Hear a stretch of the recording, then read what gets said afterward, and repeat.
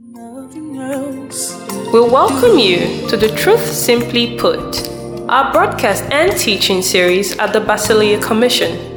You're about to receive God's unadulterated word, brought to you by Pastor Alexander Victor, challenging, uplifting, and provoking you to new dimensions in your kingdom walk. And now, today's message. We've been dealing with the series, The Christ Conscious Believer. We're 10 parts in. So today becomes part 11. And I'm really trusting. Again, I'm hoping that those of you who are part of our local church, both physically as well as virtually, are taking this teachings seriously, because like I said when I started a few weeks ago, it forms the bedrock of everything about your faith. It informs everything. It brings everything together. It amalgamates everything about your faith, everything about what you're called into, everything about your new creation reality, your reality in Christ, your in Christ reality. It wraps your entire experience together in one series of teachings. Of course, you know that the message is one. Christ is not a message of the scriptures. Christ is the message of the scriptures, and all we are called to preach is Christ. Christ as what? Christ as a person, right? Christ as a system, Christ as a message, and Christ as a nature. Christ as the person, Christ as the nature, remember? And of course, Christ the message, that's in the message of Christ, what Christ preached. So we preach Christ as a person, we preach Christ as a nature, we also preach Christ as the message. In other words, we preach the message that Christ preached, and then we preach the system of Christ. We took time to explain that that's what it means to be Christ conscious as a believer. And of course, there's nothing you can do. The level to which you will grow in God, the level to which you will mature in Christ is the measure to which you are, and the level to which you are conscious. And to be conscious, we explain, means to be aware of and to respond appropriately to what you have become aware of. So you can be a believer, you can have something, you can partake something, you can have a right to something, have a privilege to something, have an opportunity to something, get a chance at something, be allowed to do something, and yet not maximize it because you are not conscious of it. And even in some other extreme cases, you find that what you are not conscious of can work to your detriment, because where purpose is not known, abuse is inevitable. So it's important to come into the consciousness. Christ consciousness is a crucial element of our new creation reality. It wraps everything together. And the reason why a lot of believers are struggling and even sometimes even arguing with stuff is because we have not become conscious. And so today is our seventh indicator of the Christ conscious believer, and that is that the Christ conscious believer values and submits to discipleship. Say after me, the Christ conscious believer values and submits to discipleship. So the Christ conscious believer values discipleship and therefore submits to discipleship. Now this is very crucial because we're in an age right now where there is a lot of noise concerning the state of the church. And I'm going to do everything as the Lord helps me to stick to the tenets of this particular point, so that I can do as much justice as the Lord will help me do it. But we're in an age where there is such a subtle and it's gone from subtle to blatant, flagrant perversion of the liberties that we have in Christ, of the perversions of the gospel of grace that we have. So there are two extremes, and I'm going to say this later on in the teaching, but let me just say that straight away at the beginning because that's how I feel led to do it. Do not punish where you are now on account of what where you were did to you. I heard that clearly in my office this morning. I'll repeat it again. And this is a broadly applicable principle, including, of course, your spiritual walk, but everything about your life. Do not punish where you are now because of what where you were did to you. In other words, where you are now is a suspect that is guilty until proven innocent because of something that happened to you where you used to be. You are in a relationship now and you are closed off to it, and this person has to work his way through or walk her way through, because guess what, honey? You were in a relationship that went nuts. And the second and third one went nuts. And it just might have been that your head wasn't screwed on properly at the time. It just may have been that you were a product of the environment and the influences around you. It just may have been that you went into relationships trying to figure it out by yourself in the absence of accountability to people that could have governed the relationship for you. It could have been a function of misplaced timing or misplaced priorities. It could have also been a function of your stupidity, because yes, honey, you know, the truth of the matter is you and I at one point or the other have exhibited a lot of stupidity. A lot. It could have been a function of naivety, of not having known better, a function of things. But you know, the funny thing about us, especially people around this part of the world, is we are quick to blame somebody else for our misfortune. Something is responsible for your relationship breakdown. Somebody from your village is responsible. Your best friend that was looking at your man one way or the other is responsible. Your uncle that... We are always looking for somebody outside ourselves to blame for something. And what that does is it preconditions our mind so that moving forward, because you have successfully developed a thought process, developed a paradigm that has been able to lay hold on certain things and blame them conveniently for where you are, moving forward, whatever happens to you pays the price for whatever happened to you. I repeat, moving forward, whatever happens to you, moving forward, pays the price for whatever happened to you. So you then begin to bring to bear upon what is happening to you now, the effect and the results and the outcome and even the pain of what happened to you. So you're moving forward but stuck in the past. So in doing that, you are punishing your today and tomorrow on account of how terrible you believe your yesterday was to you. And even when it is good, Scripture tells you to forsake the things that are behind. You think it was when Paul was saying forsaking the things that are behind, do you realize he wasn't talking about bad things?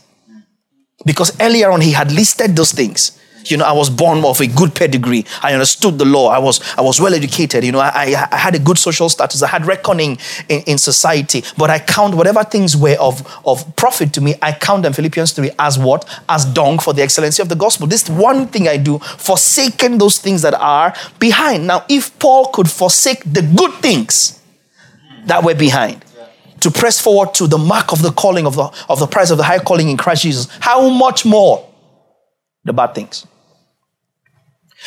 Let's bring that home to discipleship. A lot of us struggle with spiritual authority because you have been under a pastor that abused you. And so now you are in church, but you are guarded.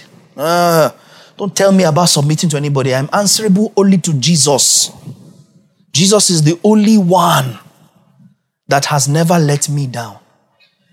Give yourself a short while. By your definition of letting down, Jesus is about to let you down.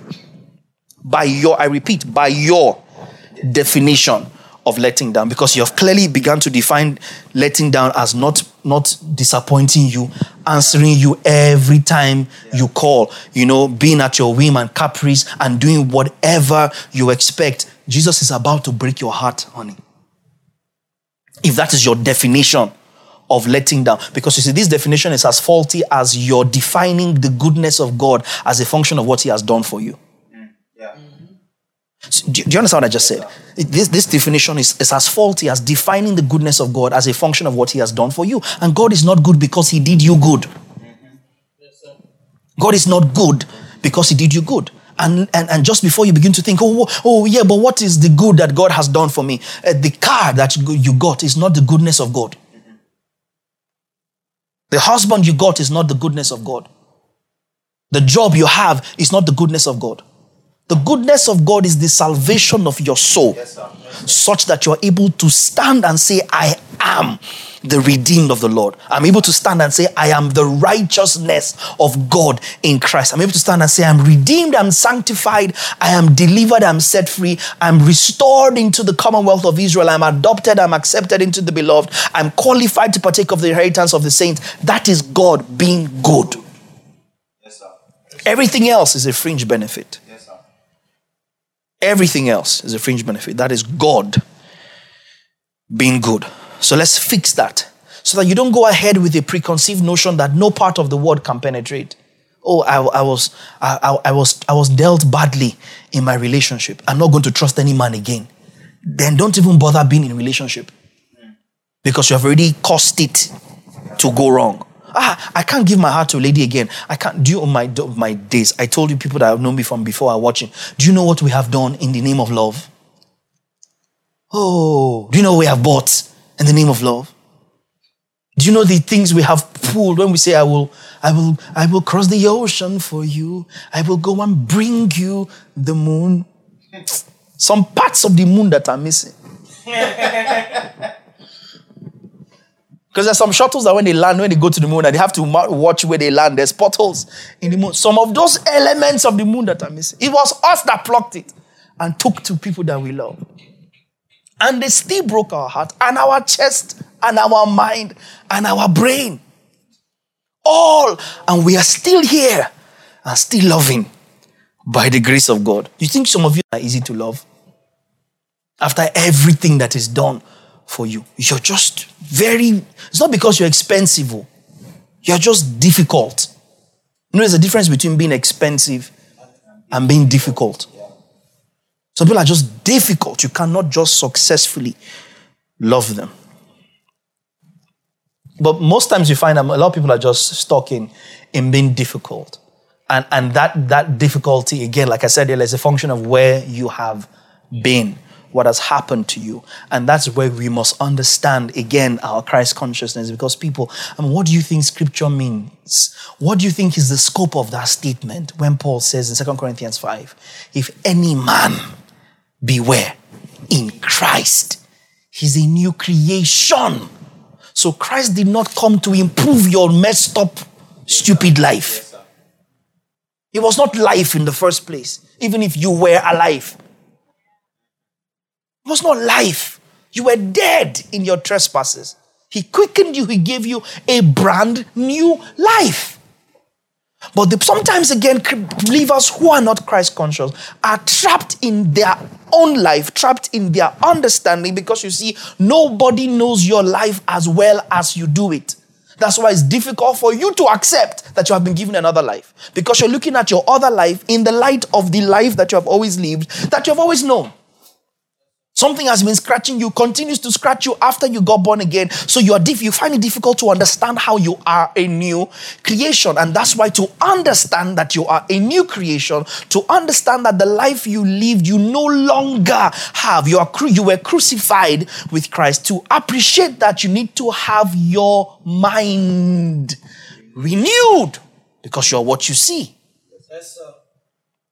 You need to take away your processing unit and plug it back to your original processing unit, because only by a transformed mind are you able to grasp or prove that which is his good, perfect, and acceptable will. So an unregenerate mind cannot grasp the will of God and therefore cannot comprehend the realities of your new creation. Holy Spirit, help me. I'm trying to teach this thing. I've not started. So all the stuff that we're struggling with is stuff that we don't understand, come under the remit of the fact that in Christ I became a new creation. In Christ I became a new creation. In Christ, temperaments passed away. In Christ, preferences passed away. Proclivities passed away. And the problem why the Church of God is so messed up, I'm speaking publicly. And these are things I've said privately to individuals that I'm responsible for spiritually, as well as privately in our local church. I said again publicly, so that because the truth doesn't need to hide. The Church of God is so messed up, is so divided along sectarial lines, so divided against denominational lines, divided against doctrinal lines, because we do not understand that coming into Christ makes one new people out of diverse peoples. And that's why there are a lot of things that I don't get myself involved in, because the church itself, the church herself, has lost sense of the fact, if the modern day church ever had the grasp of it in the first place, that we are a melting pot in Christ, in the blood of Christ. We are all a melting pot of diverse, conflicting cultures to become the culture of the kingdom. It's no longer the culture of Christ and the culture of your family. This is your citizenship. This is your citizenship. This becomes your reality. This becomes your mindset. This becomes your paradigm. This becomes your proclivity. This becomes your inclination, and it takes precedence over everything and everyone. Our people say that is the moment you become born again. Yes, sir. Now, of course, cultural people, called pro-culture people and pro-tradition people will not like this, but Paul deals with traditions in Colossians chapter 2. As part of the things that we should not be trapped under because we have come into Christ. The problem is where we are in Christ and I'm in Christ and keeping my own. And you are in Christ and keeping your own. That person is in Christ and keeping their own. This person is in Christ and keeping their own. And everybody has convictions. We don't want to be uniformed because we don't want to look the same.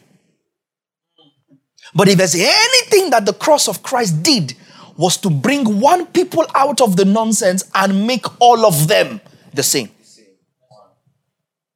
And until we deal with this reality, we're not going to get anywhere as a church. Why would Paul? It's on that basis that Paul will say, all of you be of one mind. It's on that basis that Paul will say, let the mind which was in Christ Jesus be in you. It's on that basis that he will say, be transformed. Do not be conformed to this world, cosmos, system of this world, but be transformed, metamorphomai. Go from this into that. By the renewing of your mind. By taking on a brand new mind. In Ephesians 4, it echoes that and says, be transformed in the spirit of your mind. Until we get to that understanding, we will struggle. We will struggle. So and so we're teaching believers how to manage their differences, rather than teaching them that in Christ there are no differences. We're teaching believers how to master their temperaments and how to master their proclivities and how to master stuff that should have melted in at the cross. Such that all that we're taking is let this mind be in you, which was in Christ Jesus. Remember when we said in 1 Corinthians 2 at the beginning of this series that eye has not seen, ear has not heard, neither has it entered the mind of man what God has in store for them that love him, but God has revealed them to us by his Spirit, right? Because no one knows the mind of a man except the spirit of that man which is in him, and just as no one knows the mind of God except the Spirit of God which is in him, but the Spirit of God has been given to us so that we can know the things that are ordained us of God. And so now we know the preferences of God. We know the mind of God is the preferences of God. So if all of us have the mind of Christ, how come we are thinking differently? Has anybody bothered to ask? If everybody has the mind of Christ, how come we're giving differently? If everybody has the mind of Christ, how come we are acting differently? If everyone has the mind of Christ, how come we are walking differently? So there is a deficiency of the church's submission to the mind of Christ. Can you see that? There's a deficiency to the church's consciousness of Christ. And that is the problem. Until we get to the root of it in our teaching, nothing is going to shift. Nothing. Until we get to the root of it, where we understand that fundamentally the mindset of the church is warped. Because we are trying to juxtapose between the mind of Christ and your ego. The mind of Christ and your preference. The mind of Christ and how you as a person wants things. You as a person, whatever it is you need, want, or desire should defer to the mind of Christ. To the leading of the Spirit. That's when you're a Christ-conscious believer. That's when you're a believer in the first place. That's when you're a believer. Not when you dress up like I'm dressed up now and show up in a place on a Sunday. Not when you quote a scripture or two, or give an offering or tithe or seed, or call somebody papa or mama, or lift up hands and feel goosebumps in worship. That's not what it is. But until we understand this, Holy Spirit, help me. I repeat what I said earlier. Do not punish where you are because of where you were did to you. In the course of the teaching, you'll understand this statement. It will be made clear. On that basis, let me put this out there. The New Testament church places huge emphasis on discipleship. The New Testament church places huge emphasis on discipleship. The New Testament church places huge emphasis on discipleship, such that there cannot be said to be a New Testament church in the absence of discipleship. There cannot be said to be a New Testament church in the absence of discipleship. The Great Commission, I said this last week, as my trailer. I said the Great Commission is not a mandate. Let's go to Matthew 28. The Great Commission is not a mandate to win souls. And that's a very controversial statement. Very, very provocative statement, actually. Let's begin to look at it. Matthew 28, 18 to 20. Go therefore and make disciples of all the nations. That's what Jesus tells them. See, he doesn't tell them, go and save the unsaved. Do you see that? Back up to verse 17. When they saw him, they worshipped him. When in New King James, they worshipped him, but some doubted. 18. And Jesus came and spoke to them, saying, all authority has been given to me in heaven and on earth. All authority has been given to who? Oh man, I can't wait to do a full exegesis of this text. And you know how you're teaching something and there's so many other things in the text. So you feel like, let me go there, but if I go there, I'll not stay here.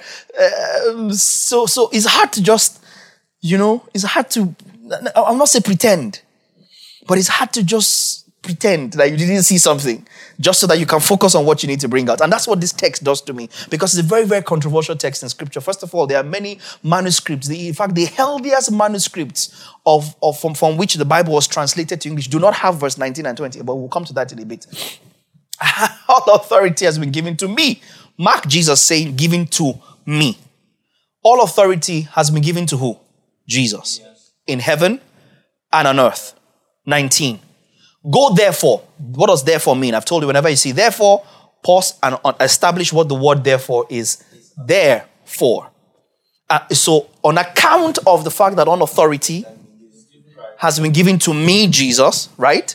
In heaven and on earth. On account of that, go and make disciples. For the sake of this conversation we're having, we're focusing on go and make disciples of all the nations. It doesn't say go and save the lost. It doesn't say go and win souls. This is Jesus speaking. This is what our popular Great Commission. It says go and make disciples. So what is the Great Commission from the mouth of Jesus? Discipleship.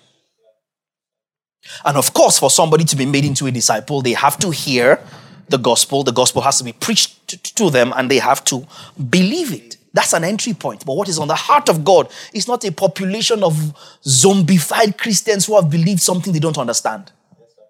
And therefore are now believing God for their daily bread every day. That's an IDP camp. You heard me? That's an IDP camp. That's an internally displaced person's camp. Where you have been delivered from the people that are trying to kill you. Are you following me? A superior force has delivered you from people that are trying to kill you. A superior force has used bombs and airplanes and superior firepower to deliver you from someone that's trying to keep you. But they can't push you any further. So they just gather you in a place where hopefully the persons they delivered you from cannot attack you, but they can't move you further either. So every day you queue up and you're waiting for rations.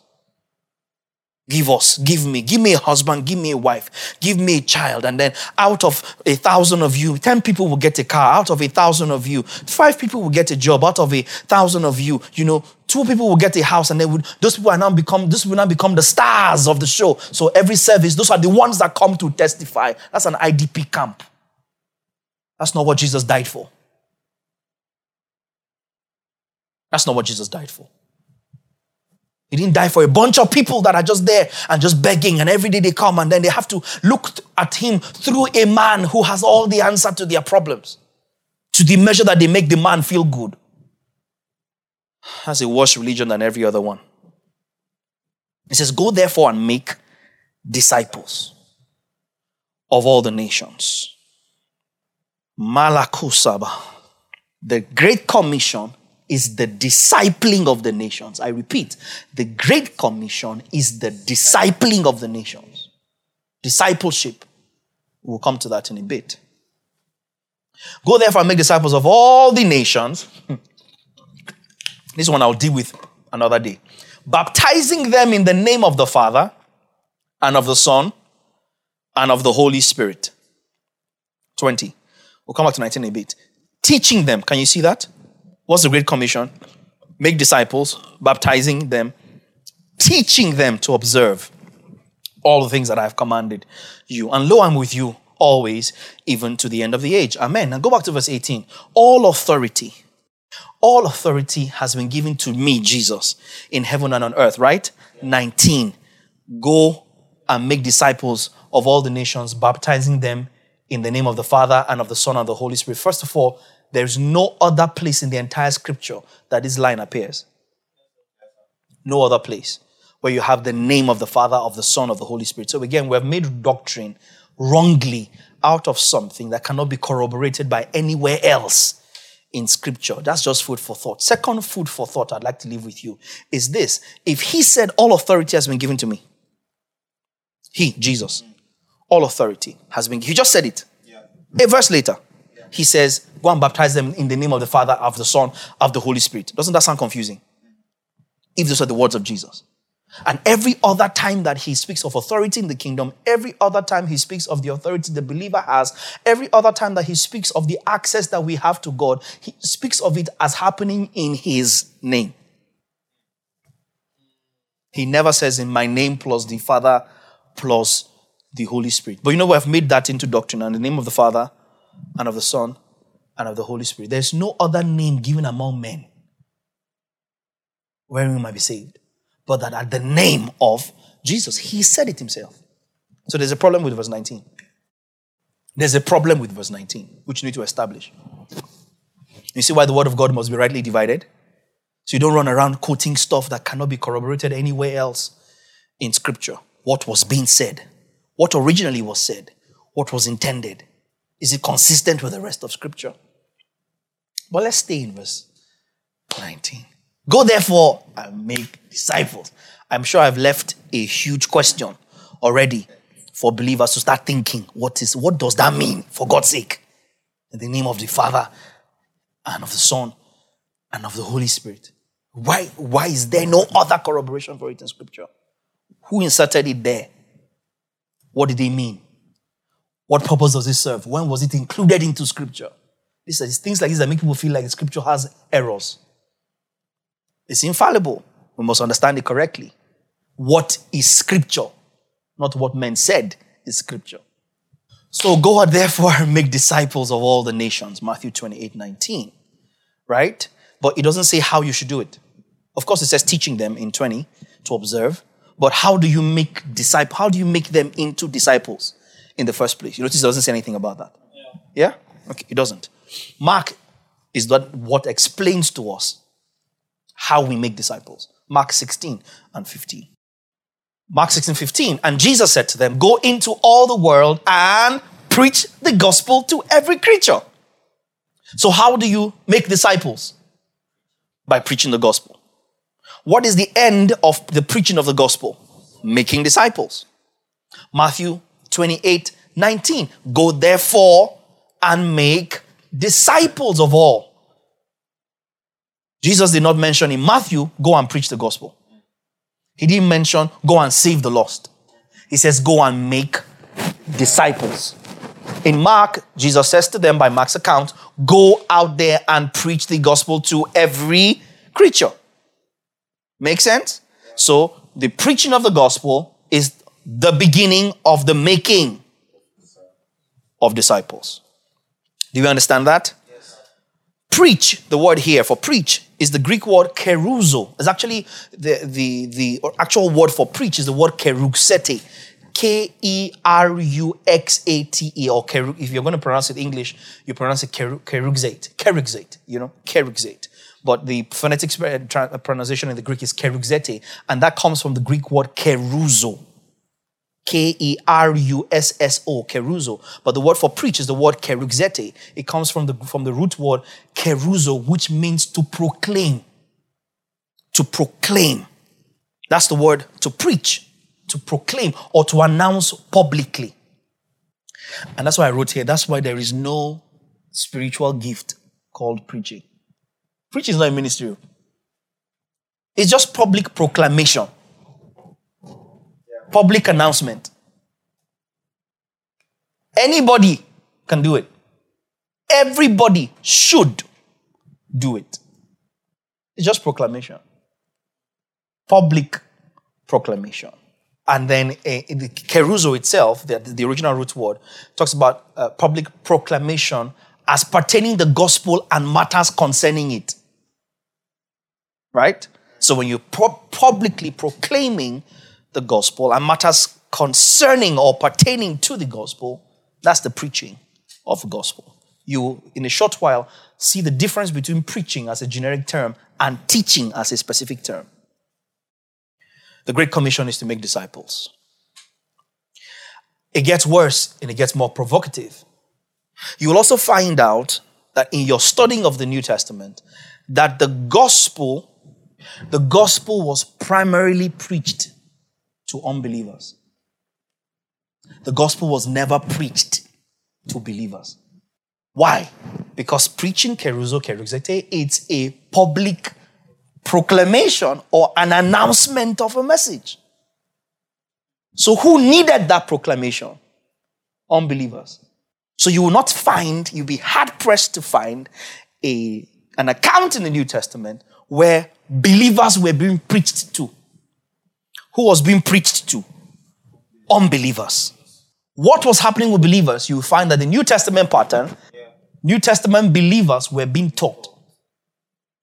Believers were being taught the gospel. Same message. Same message. Yeah. Believers were taught it. Unbelievers were preached it. There's a difference. There's a difference. Same message, different approach, different result. Yeah. The message, the gospel, was preached to unbelievers. Is preached. When Jesus went about, what did he go about doing? Preaching the gospel. When the apostles arrived on charted territories, what did they arrive doing? They arrived preaching the gospel, proclaiming the good news and its attendant matters. When people believed, what began to happen? They sat them down and began to teach them what they had believed by the preaching. Mark 16:20. We just saw Mark 16:15, right? Just a few verses down to Mark 16:20. Mark 16:20, and they went out, the disciples, went out and preached everywhere, the Lord walking with them, confirming the word through the accompanying signs. Amen. They went everywhere when they were dispatched, and what did they do? Preaching.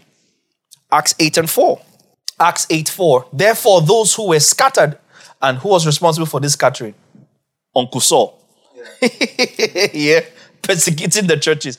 Because what was the Great Commission? Go into the nations and preach, right? Yeah. He only told them one thing. He said, tarry in Jerusalem until you be endued with power from on high, right? And then he promised them that you shall receive power after that the Holy Ghost comes upon you, and you shall be my witnesses. Heralds is the same word, keruzo, the same word for preaching. Herald, witnessing. You shall be my witnesses where? In all nations. Because who's supposed to be discipled? All nations.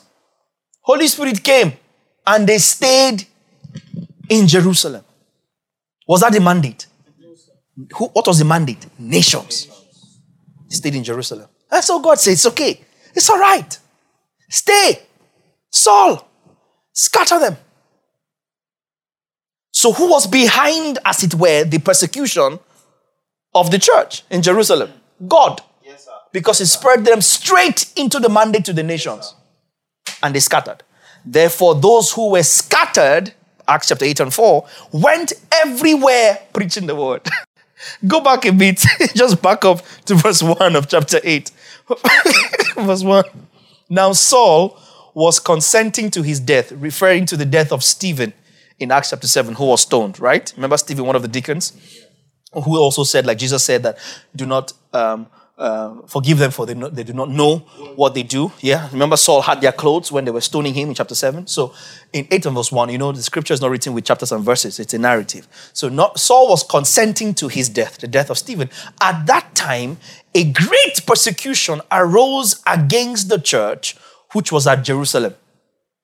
Because, they received the Holy Spirit in Jerusalem, where he told them to wait, and from where he was taken up from them. And they were all scattered throughout the regions of Judea and Samaria, except the apostles. Apostles stayed put. Apostles. Amen. And devout men carried Stephen to his burial. and made great lamentation over him. Verse 3. As for Saul, he made havoc of the church, entering every house and dragging up men and women, committing them to prison. Verse 4. Therefore, on account of Saul's havoc of the church, and there was only one local church then. Where was it? Jerusalem. Because this was the post-Pentecost church. Yeah. Therefore, those who were scattered went everywhere, keruzexating the word, preaching the word. Acts 8:25. Acts 8:25. So when they had testified and preached the word of the Lord, they returned to Jerusalem, preaching the gospel in many villages of the Samaritans. So far, who's been preached the gospel? Unbelievers. Yeah. All across, the gospel is being preached to unbelievers. You don't see teaching the gospel to unbelievers. Let's take a couple more. Acts 13, just a cursory look right through the book of Acts. Acts 13:5. Acts 13:5. Acts 13:5. And when they arrived in Salamis, they preached the word of God in the synagogue of the Jews. Unbelievers. They preached the word of God in the synagogue of the Jews. Acts 14. Acts 14:21-23. And when they had preached the gospel, again, there's the word keruzete, the word keruzo, which means public proclamation or announcement or heralding as a town crier, right, of the gospel and its attendant or matters pertaining to it or concerning it. And when they had preached the gospel to that city and made many disciples. Matthew 28, go and make disciples. Mark 16:15, go and preach the gospel to every creature. And I said to you that the making of disciples starts with the preaching of the gospel. Can you see that? So now you see that they went into a place, they preached the gospel, and on account of that, they made disciples. Please mark this text, though. We'll come back to another text shortly that explains this. That takes this forward, rather. And made many disciples. They returned to Lystra, Iconium, and Antioch. Keep going, we're going to verse 23. Strengthening the souls of disciples, exhorting them to continue in the faith, and saying, we must, through many tribulations, enter the kingdom of God. They didn't tell unbelievers this. 23. So when they had appointed elders in every church that they had previously preached the gospel to, and from whom they had now made disciples, and prayed with fasting, they commended them to the Lord in whom they had believed. Go back to 19. I'll take it again from 20. 21. And when they had preached the gospel to that city where they were, and made many disciples, they returned to Lystra. Now, remember earlier on in the book of Acts, we said they went everywhere preaching the gospel. So now they are returning to Lystra where they had preached the gospel, and where the fruit of the gospel was the beginning of the birthing of disciples. Iconium and Antioch. And when they go back now, they start to teach them. They're strengthening the souls of the disciples. They're exhorting them to continue the faith and now saying, you know what, we must, through many tribulations, enter or apprehend, as it were. Not in the sense of works, but that's story for another day. The kingdom of God. So, the preaching of the gospel is what introduces discipleship, right? And then people believe the preaching, and the preaching of the gospel is immediately followed with the teaching of the gospel. Does that make sense? The preaching of the gospel is immediately followed by the teaching of the gospel to those who have believed. Because it's not everything you will hear at the first instance. It's not everything you should hear at the first instance. And let me put it this way. Holy Spirit, help me. I'm about to say something that's controversial. If you became born again because you thought you have received at the point, or let me put it this way. If you waited until you received everything you thought there was to receive about the faith of Christ before you became born again, you are not born again. You just had an intellectual change of mind. Why are you born again? I've heard everything about the gospel. I've researched everything about the gospel. I've heard all the arguments for incarnation, all the arguments for resurrection, all the arguments, and now I can confidently say, on the strength of all I have researched, that the gospel is true. You're not a believer. You are just an intellectual convert You know why? Because you have precluded the key element of salvation, which is faith. By grace are you saved through, how is it appropriated? Through faith. How is it laid hold of? Faith. And faith requires that you must believe something bigger than yourself. Faith requires of a necessity that you must get to the point where you believe something bigger than yourself. And then believing, that's where the exercising of faith, which is a gift of God, right? Ephesians 2:9, that quickens you into coming to know what you have now believed. Before you think it's a part of saying, 1 Timothy 2:1, therefore I exhort, first of all, Paul says to Timothy, that all supplications, first of all, that supplications, prayers, intercessions, and giving of thanks be made for all men. Supplications, prayers, giving of thanks, intercessions be made for all men. 2, for kings and all who are in authority, that we may lead a quiet and peaceable life in all godliness and reverence. See verse 3. For this is good. It's good to live a godly life, a peaceful life, right? In all godly reverence. For this is good and acceptable in the sight of God our Savior, verse 4, who desires all men to be saved and to come to the knowledge of the truth. Not desires to come to all the knowledge of the truth in order to be saved, but desires that all men be saved and then come to the knowledge of the truth. So it doesn't end at being saved. It starts with being saved. And once you're saved, you are saved into the journey of coming into the knowledge of the truth. Oh, Lord Jesus. The word therefore come. Stay in 1 Timothy 2:4. You have all men be saved, right? You know that word, saved. We all know it very well. And come to the knowledge of the truth. The word saved is the word come rather is the word erchomai. Have all men come to the knowledge of the truth. 1 Timothy 2:4. Erchomai, E-R-C-H-O-M-A-I. E-R-C-H-O-M-A-I, erchoma. And it means to come from one place to another. And that might sound very obvious until you hear that the word come, erchoma in the Greek, means to come into being, to arise, to come forth, to show yourself, to find your place of influence and to be established.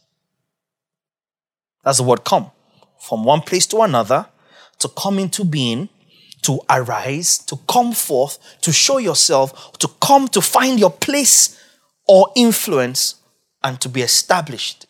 Who desires all men to be saved and to be established? Have all men find their place of influence. Have all men come forth. Have all men show themselves. Have all men come into being. Have all men find their place. That's the word komo. Erchoma in the Greek. Come into what? Being established in what? Find your influence in what? Knowledge. And the word knowledge is the word we all know very well in this house is the word epignosis. And epignosis means contact knowledge, contact revelation. Contact knowledge as comes only by revelation. That's the word epignosis. Recognition. Remember we talked about that? To recognize something. Precise and correct knowledge of a thing is the word epignosis. So you're being established in the experiential revelatory knowledge. You're finding your place of influence in the precise and correct knowledge of. You are showing forth in the contact knowledge of, in the recognition of the truth. And of course, truth is the word aletheia. I love it. Aletheia in Greek. Aletheia. A-L-E-T-H-E-I-A. Means undeniable reality when something is fully tested. And something that is unraveled. Truth that is tangible. So who will have all men be saved? Sozo. And come, be established. Come into, yes, find yourself. Find your place of influence and your authority, your position, right? To come into being of your revelation knowledge of God in Christ, who is the truth. Aletheia, something that is unraveled, because he says the hidden things have been now revealed. Christ is no longer a mystery, right? He has revealed them to us by his Spirit. He says in John 14:6, I am the way, I am the truth, right? As well as the life. So he will have all men be saved and then grow and be established in the revelation of Christ. That's 1 Timothy 2:4. Who desires all men be saved and come to the knowledge of the truth. Are you following me? Yes, sir. And this coming to the knowledge of the truth doesn't come by the preaching of the gospel. It comes by the teaching of the gospel. It comes by the teaching of the gospel. It takes hearing and responding to the preaching of the gospel to begin to come into the knowledge of what has been believed. Does that make sense? It takes hearing the gospel. It takes responding to the gospel to start your journey of coming into the knowledge of the gospel in whom you have believed. Does that make sense? So it doesn't end with, I am born again. Now bring the cars, the houses, bring the, Do you understand what I'm saying? That's what Christianity has gotten stuck in. No, that's where it begins. Why should I read my Bible? Why should I pray? Why should I study? Why all this plenty talking? The kingdom of God is power. The kingdom of God is power. What is the power of the kingdom of God? The gospel. I am not ashamed of the gospel of Christ, Paul says in Romans chapter 1, and verse 16, for it is the power of God unto salvation. Dunamin. To the Jew and Gentile and everyone who believes.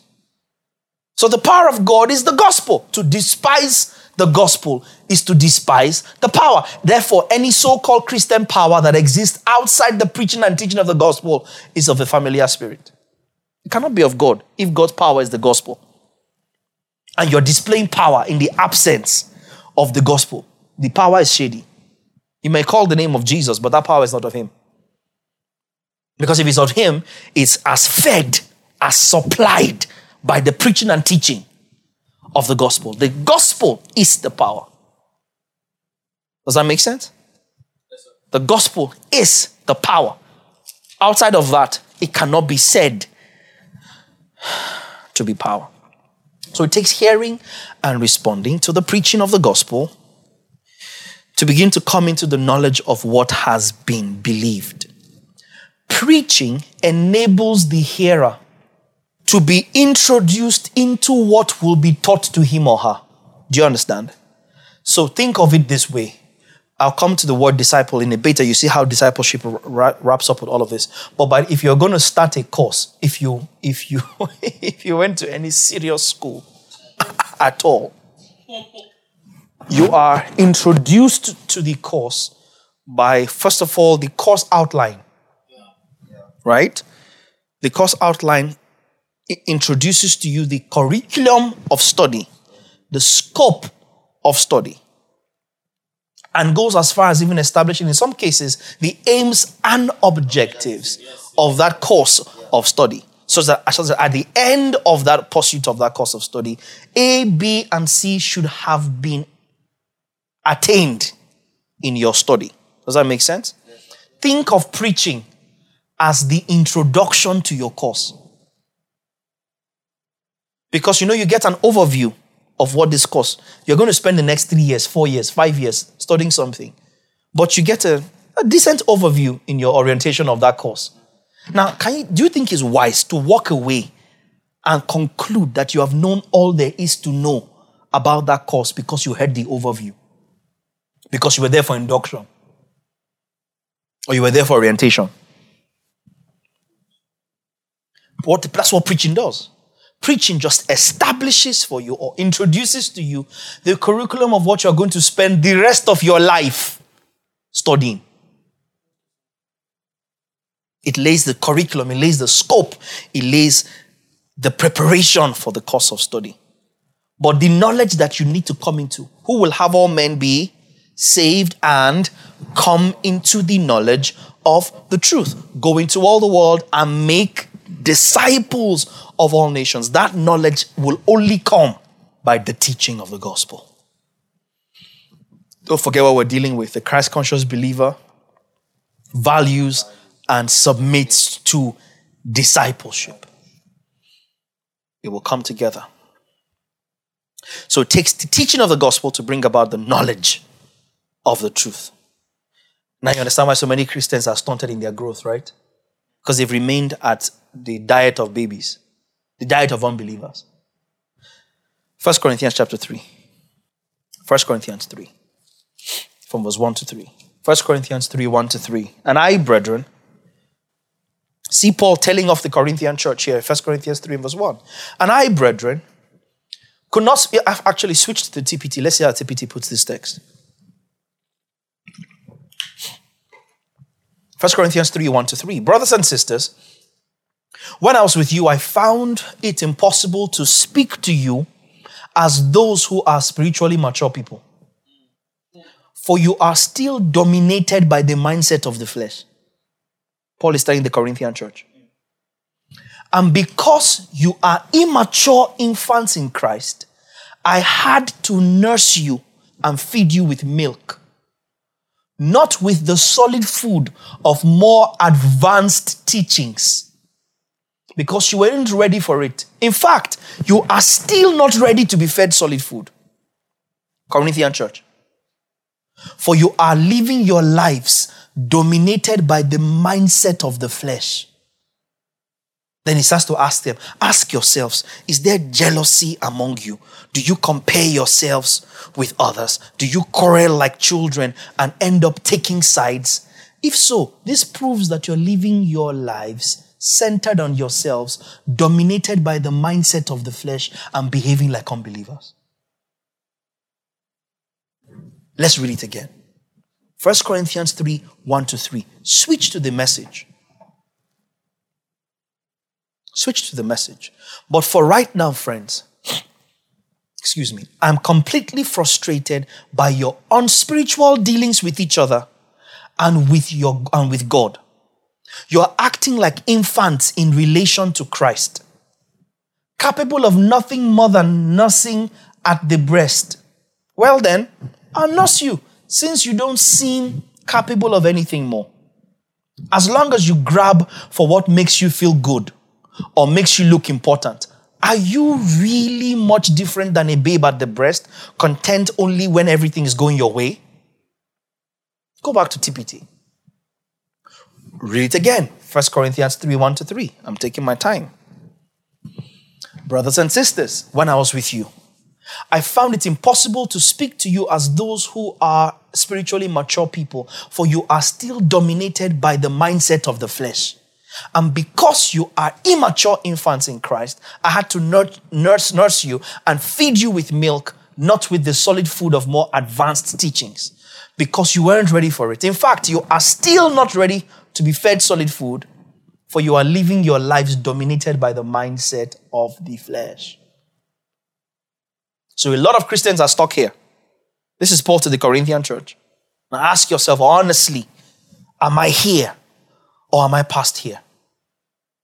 In my walk with God as a disciple, as a son of God, in my evolution of responsibility, can I say I'm at the point where I'm craving more than milk, more than excitement, more than hugs, more than kisses and hangouts, more than family and friends and social gatherings, more than just a nice conversation when it gets too deep? No, I'm not interested in deep stuff.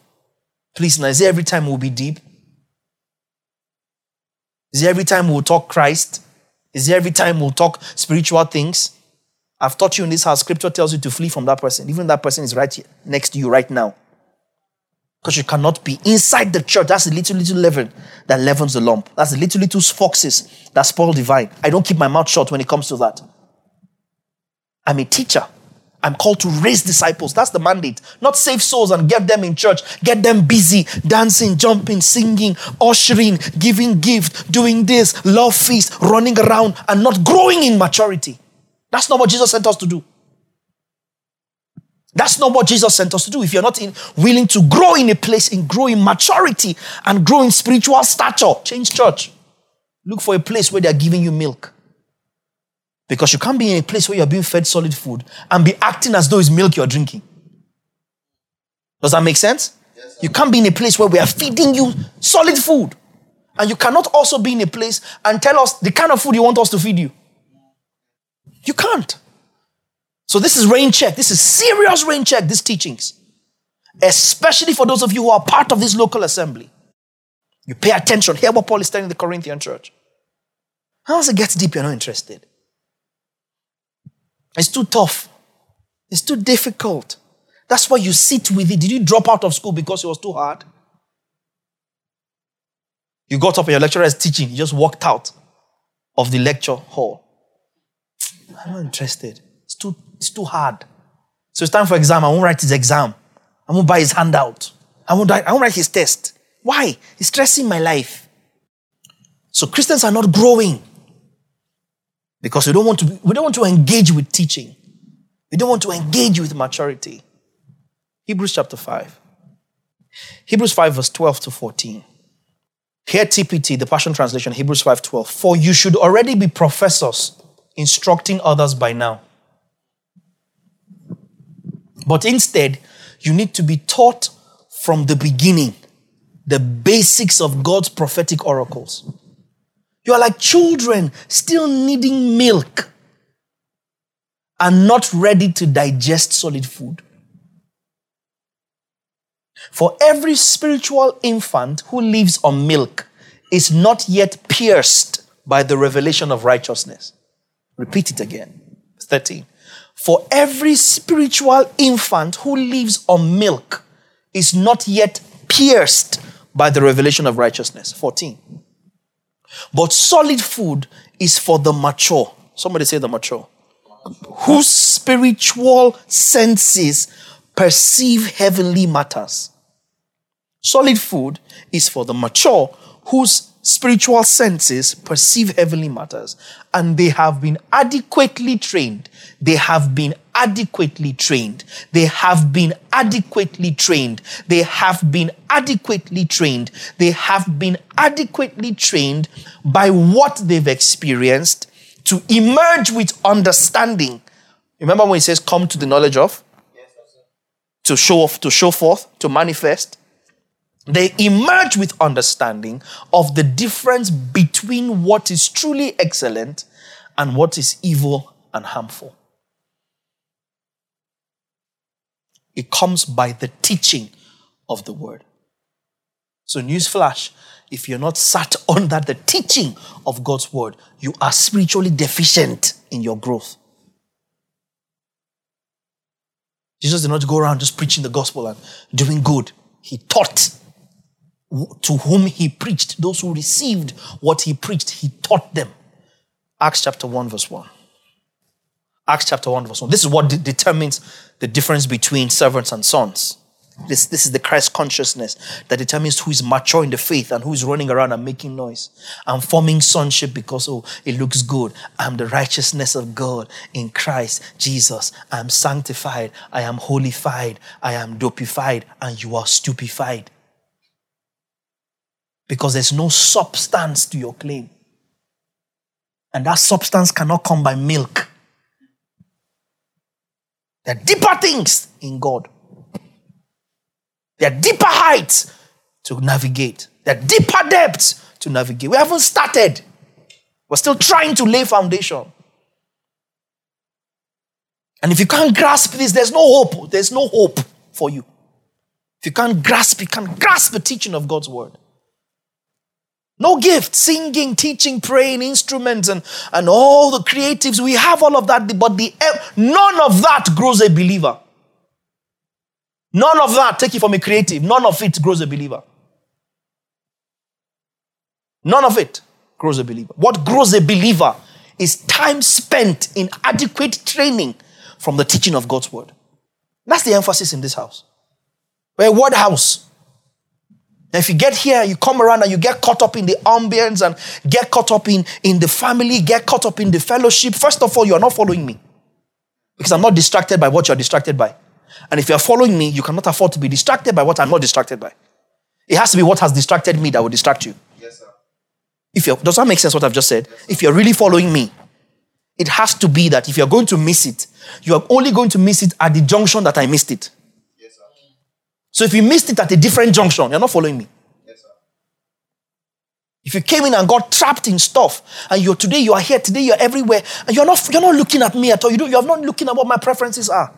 You're not looking at what I invest my time the most in. And I invest my time the most in what God has called me to do. In teaching, in preaching, in studying. I don't visit randomly. There's always a purpose when I show up somewhere. There's always a deposit left when I show up somewhere. Always. There's no single random time, even when we think it's random. It's deliberate lives. And then you come in and you look around and you're just running all over the place. You're milk, dude. And you have refused it. Paul says you were not ready then. You're not ready now. You're not ready now. This changes everything. This is the difference. You hang around the place 6 months. You hang around the place 1 year, 1.5 years, 24 months, 3 years. You're not growing. Thank God in this place you can't blame your teacher. You can't blame your teacher. I say it with all sense of authority. I say it with all sense of authority. I say it with all sense of authority. You cannot blame your teacher. Even if people who are watching you are transferring the blame to your teacher, you cannot blame your teacher. Because we put premium on teaching you the word of God, rightly divided in a season of confusion all over the place. Paul says, though you have many instructors, you don't have many fathers. In Christ Jesus have I labored over you. I repeat what I started with earlier on. Don't let where you've been punish where you are now. Don't punish where you are now because of what where you were did to you. Don't be a sloppy disciple because you had a crazy pastor. It's as good as saying you will not eat again because one time you ate, your tummy ran. Can we think about it for a minute? One time you bought pure water, it didn't taste funny. Have you stopped drinking pure water? You slept in your house, there was mosquitoes in the house. You moved out of your house and left your house for the mosquitoes.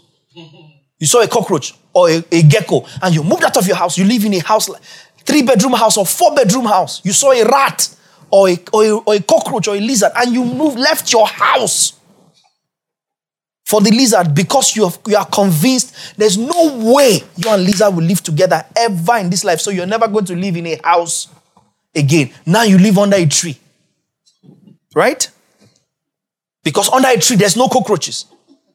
Now you live in your car. Because in your car, there's no mosquitoes. You are never going to live in a house again. God forbid. You don't do that. But when it comes to spiritual matters, no, that church, they offended me. Because the church is a political party that's meant to pay you dividends. I told you, you're in an IDP camp. Grow up. Grow up. This seeker-based Christianity must stop. Needs-based Christianity must stop. Where you feel like, well, if they don't preach what I want to hear, I will take my offering. Your offering perish with you. There's a bunch of people that are going to declare the gospel of God without compromise, whether you give or not, and watch how God will sustain the work and keep it going on account of our faithfulness in spite of your stubbornness. And the church say, Amen. Amen. Watch God prosper his work. Watch us continue to declare. Hold us accountable. I'm saying this publicly. Hold us accountable. The day our gospel changes, call us publicly. Challenge us. It's your right in God through Christ. I say, hold up, sir. Your message has changed. He's the message we preach. It's not a seasonal message. We're not preaching it to make money. No, we are trusting God to make money so we can preach it. Do you understand? That's our drive. We're not preaching this to make money. We know what to do to make money, sir. We're trusting God to make money so we can teach this thing without looking at anybody's face. To get the gospel out by all means necessary. Not preaching it to make money. This kind of gospel doesn't bring money. So if you think that you're one of the places where you can sit down and if you stay long enough, you can influence what's going on. Open your eyes, shine your eyes. It's not going to happen. If you stay long enough, you will change what's going on. If you stay long enough, they will not understand that you're not growing. You see, right now, the season that we're in, globally and in our local church, if you're not growing now, it stinks.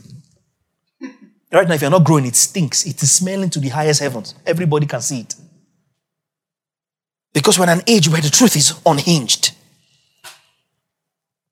Truth is unhinged. If you came to Christ because you're looking for healing, you came to Christ because you will not fall sick. Just as you leave that junction of believing that you will not fall sick, the next junction you are approaching at, the sickness that will hammer you like this. Now you come to Christ, hey, I will not fail exam. The nice F you will see. Why? Just to get you to straighten your twisted mentality that is what Jesus does for you. Yes, sir. Just to straighten you up and get you to quickly resolve that, hey, I'm not in Jesus for this thing. I'm not in Jesus for this thing. This is not why I came. And you straighten it up and start to grow. Put back Hebrews 5:12. See what the TPT says. For you should already be professors instructing others by now. But instead, you need to be taught from the beginning the basics of God's prophetic oracles. You are like children still needing milk and not ready to digest solid food. Jesus did not just preach the gospel, Jesus taught the gospel. Acts chapter 1 and verse 1. Acts 1:1. The former account I made, O Theophilus, this is Luke speaking, of all that Jesus began, both to do and teach. Of all things that Jesus began, both to do and to teach. All that Jesus began both to do and to teach. The word teach is the Greek word didaskein. D-I-D-A-S-K-E-I-N, from the Greek word didasko. D-I-D-A-S-K-E-I-N, didasken or didasken, from which you get the English word didactic. So didactic knowledge or didactic conversations. Didasken, from the original root word didasko. Things that he began both to do and teach. And that word teach, the word translated teach, is the word that translates in English to impart knowledge, to cause somebody to learn. To make somebody learn. Do you understand? Not just to teach, but to teach in a manner that causes the person to learn. To instruct. To prescribe a thing. That's teaching. If you think about it. To prescribe a thing. That's what did I scan. To prescribe a thing. To explain. To expound. To teach someone something. That's the word didaskein or didasko. D-A-D-A-S-K-E-I-N. In this house, we take time to go into the original language because it establishes for us beyond the scope of English what the original writer was trying to communicate to his audience. Didaskein from the word didasko, which means to impart knowledge, to cause to learn, to instruct, to prescribe a thing, to explain, to expound, and to teach someone something. Hallelujah. That's the word teach. All through the New Testament, emphasis was placed on teaching the gospel in order to grow believers. All through the New Testament, emphasis was placed on teaching the gospel in order to grow believers. Let's look at a few examples of teaching. Now, we looked at examples of preaching earlier, right?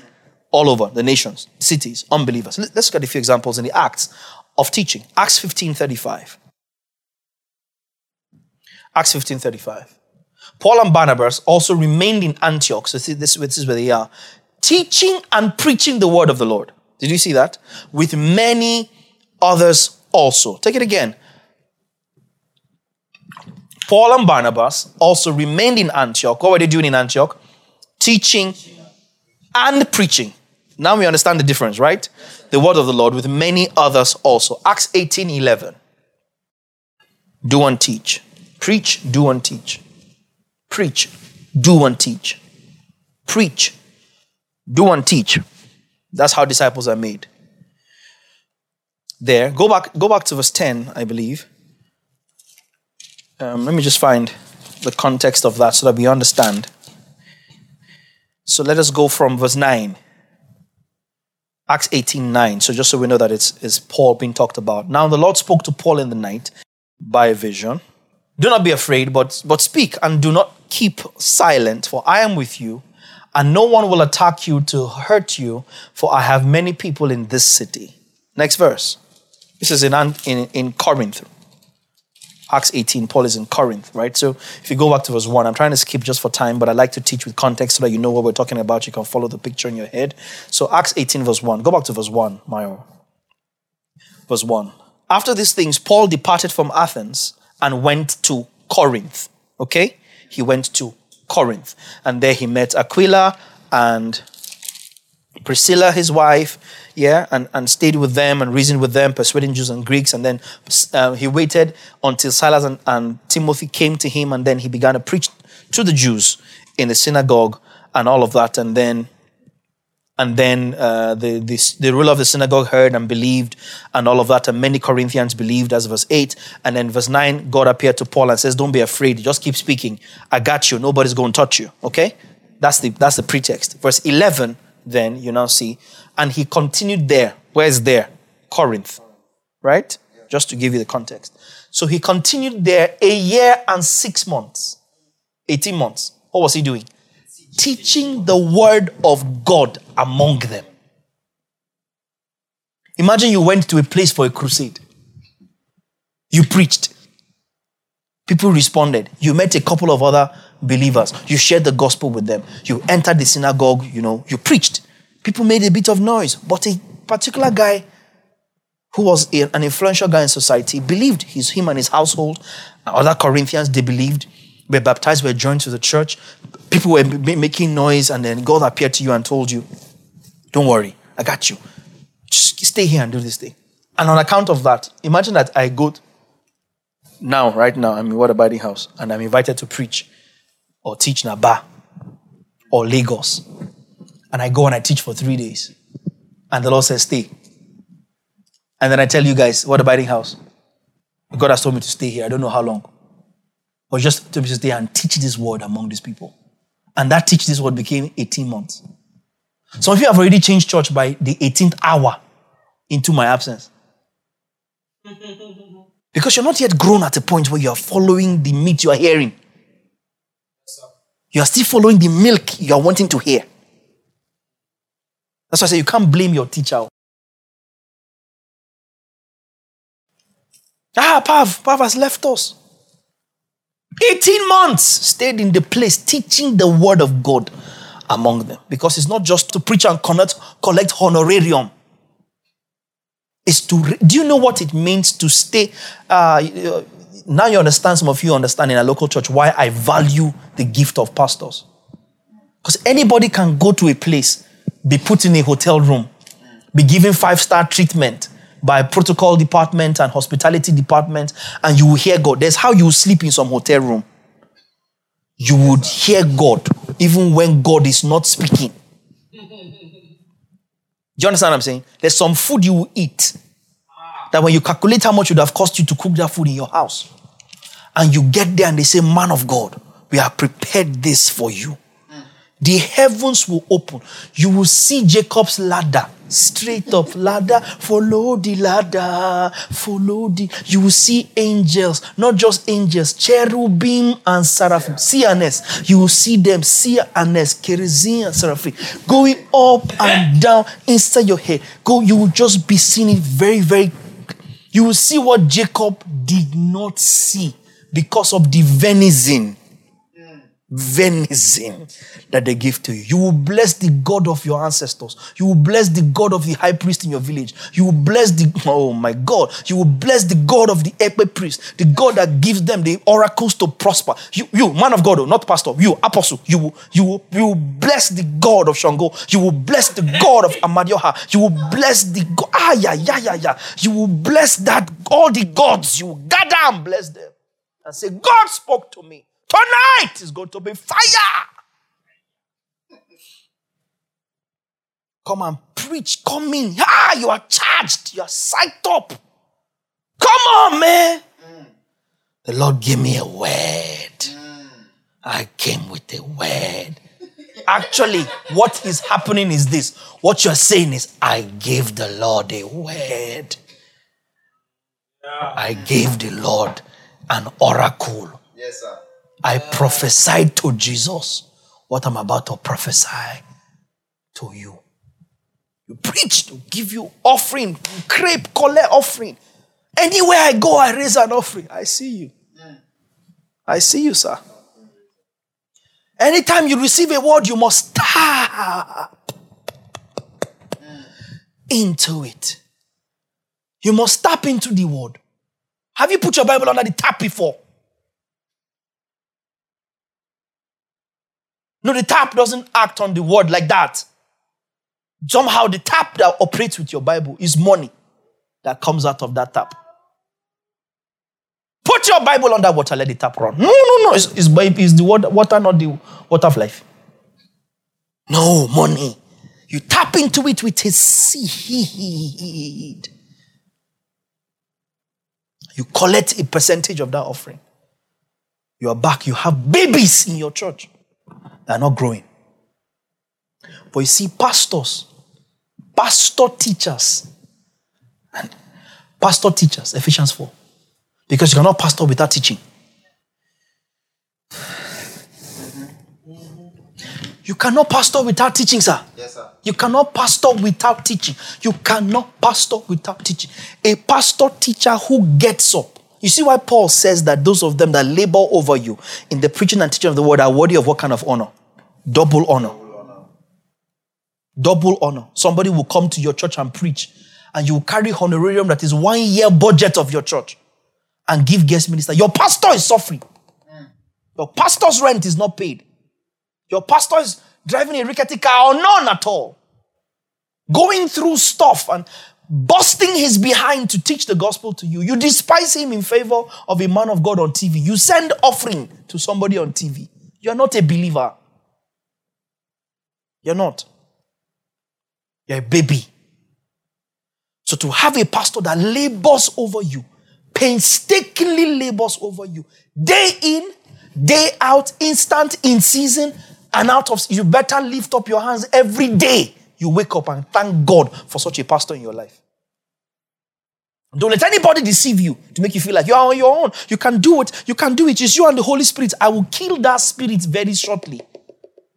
That makes you feel like you don't need anybody in your life. It's you and the Holy Spirit. I told you last week, God is not teaching anybody. Yes, sir. God is not teaching anybody. It's men that are teaching men. God in men that are teaching other men. Emphasis is placed on teaching. Where was I? Acts 18:11. Acts 18:11. And he continued there a year and 6 months, teaching the word of God among them. Switch to the TPT. TPT, Acts 18:11. For the next year and a half, Paul stayed in Corinth, faithfully teaching the word of God. Can you see that? Stayed in Corinth, faithfully teaching. Somebody say faithfully teaching. That's the only way disciples are made. There is no disciples in truth and deed in the absence of painstaking teaching of God's word, beyond the preaching thereof.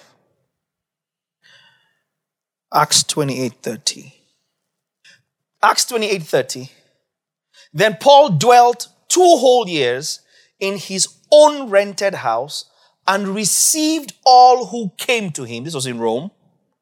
Preaching the kingdom of God and teaching the things which concern the Lord Jesus with all confidence. Paul, no one forbidding him, while awaiting trial. Because he appealed to Caesar. That's how he got to Rome. Put up 30 again in the TPT. Acts 28:30. Paul lived 2 more years in Rome in his own rented quarters, welcoming all who came to visit. Keep going. He continued to proclaim. That's the word preach, right? Yes, sir. The word preach. keruxete, keruzo. He continued to proclaim to all the truth of God's kingdom realm, teaching them, didasken, instructing them, prescribing to them about the Lord Jesus, the Anointed One, speaking triumphantly and without any restriction. I said earlier that in the making of disciples is preach, do, teach. Preach, do, teach. So I wrote here, the threefold discipline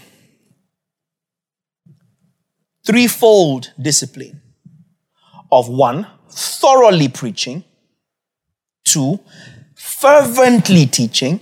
You see how he says in TPT of Acts that he continued for a year and a half preaching, teaching faithfully God's word. Fervent teaching. The threefold discipline of the thorough preaching, the fervent teaching, and the deliberate practicing of the gospel. That is the making of disciples. Threefold what?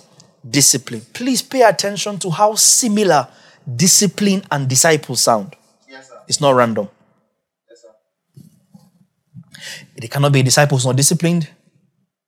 You cannot be said to be disciplined without paying attention to and subscribing to discipleship. Yes, sir. The threefold discipline of thoroughly preaching, fervently or faithfully teaching, and deliberately practicing the gospel. In this threefold discipline is the making of disciples. So you see, doctrine has to do with teaching and not preaching. You can't preach doctrine. You can't just go out somewhere and start to just declare. So you see what we have made? Oh, Holy Spirit, man, oh Lord Jesus, help this word to prosper in the ears and hearts of the hearers. You can't go out and start to preach controversy and preach hair and preach. Have you seen the I can say it again publicly because it's public domain, Sister Margaret, that gave a testimony about dying and going to hell and heaven? It was very popular a couple of years ago. Anybody here, Sister Margaret? Have you seen that she came out to give a confession and testimony that she lied? She did not die and she did not go to hell and God did not send her? Wow. It's online. It's all over the internet. And then the sad thing is people are coming out and arguing that they see that she's repenting and they see that she's lying. But yet, what they told them was what drew them to Christ. It's changed their lives. You see the problem? But we're shouting these things, we look like we are heretics. Yeah. A pastor put something on Facebook recently. I think it was on that same video. He said, all these people that keep coming back from hell with a word from the Lord, does the Lord live there? Yes, sir. So the Lord wants to speak to his church. The only place Jesus can speak to his church from is from hell. It's from hell. And so when I stand and tell you privately and publicly that there's no way God is speaking to the church from the dead. Isn't that what the rich man asked Jesus about Lazarus at the bosom of Abraham? And Jesus said, it's not happening. They have the law and the prophets. Let them believe them, because who did the law and prophets write about? Jesus. And then you tell me you died and you went to heaven. Your time in heaven is always very short. The bulk of your vacation, the bulk of your excursion is spent in hell. And Jesus, the Son of God, that went and spoiled the key of hell and death, is the one in hell taking you on excursion. And showing you, see this cell? It's for Nini. You see this cell? It's for Dahosa. You see this cell? It's for Catherine Kuma. You see this? And everybody that has ever done anything for the kingdom is in hell. You're wearing trouser, you're in hell. You pierced your ear, you're in hell. And God took you to hell. And that's all Jesus took you to hell to show you. Then tells you, now go back to earth and go and tell my people what you have seen. The very same thing he told the rich man cannot happen with Lazarus. And we sit down and receive that familiar spirit, hook, line, and sinker, because they are pious and they are men of God. And the lady has come out and issued a video, public video in an event, read her entire statement and how it was a life from the pit of hell, she said. And so we teach and teach and teach and teach. And that the Bible says in that day they will heap upon themselves, because they will have itchy ears. They will heap upon themselves false prophets. Doctrine is not established by preaching. Doctrine is established by teaching. And that's why teaching is a gift that preaching isn't. I said a while ago, about an hour ago, that's why preaching is not a spiritual gift, as it were. Everybody can declare it. Everybody should declare it. But teaching, teaching it comes with training. Yes, sir. You have a gift. It is nurtured in the place of training. It's men that teach men. Let me try and move forward with this thing. Teaching establishes doctrine. Doctrine, in turn, doctrine learnt and doctrine practiced brings about spiritual growth. Does that make sense? So you could say a disciple is one who has heard doctrine, is learning doctrine and practicing doctrine, and therefore is growing thereby. Does that make sense? Has heard doctrine, believe what he heard, is being taught the doctrine, is deliberately practicing the doctrine, and his growth is evident thereby. That's a disciple. Anything other than that is a church member. The word disciple is the word matheteo in the Greek. Matheteo. Matthew, as if I'm spelling Matthew, Matheteo. Matheteo. That's the word disciple. So when Jesus says, go and make disciples of all nations, that's the word for disciples, is matheteo in the Greek. And you need to understand what Jesus meant when he says, go and make disciples. The Christ-conscious believer puts value on and submits to discipleship. You need to understand what the word disciple means in the light of everything I've said so far. Matheteo in the Greek, Matheteo, matheteo. That's the word for disciple. That's the word for discipleship. And it means pupil. As in student. Pupil. A child sitting to learn at the feet of another. Pupil. It also means to help someone to progressively learn the word of God, specifically. Helping someone to progressively, somebody say progressively, learn the word of God, to become matured and growing disciple. To become a matured and growing disciple. That's the meaning of the word matheteo. It also literally means a learner, a true Christ follower, a follow of Jesus. Literally, matheteo. A true Christ follower. It also means to train and develop someone in the truths of Scripture and in the lifestyle required of that truth of Scripture. Matheteo means to develop in the truths of Scripture and the lifestyle required, helping a believer to learn to be a disciple of Christ in belief and in practice. That's the word matheteo. Helping someone to progressively learn the word of God to become a matured, growing disciple. Also, literally, it means a learner, a true follow of Christ. It also means to train and develop in the truth. So you yourself are training and developing in the truth of Scripture and the lifestyle that truth of Scripture requires. In other words, discipleship is not just you learning the word, but in doing what the learning of the word calls you into. That's a disciple. And so by that way, that's what Jesus says, by this they will know that you are my disciples. And I'm saying the same thing to you publicly. If I, Pav, am called to raise disciples, by the actions of the people that are following me, you know whether or not they are my disciples. Not by the fact that they hang around me. Not by the fact that they hang around me. A lot of people hang around Jesus who were not his disciples. Yes, and so, rubber hits the road in John chapter 6. From that moment on, a lot of them turned back and followed him no longer.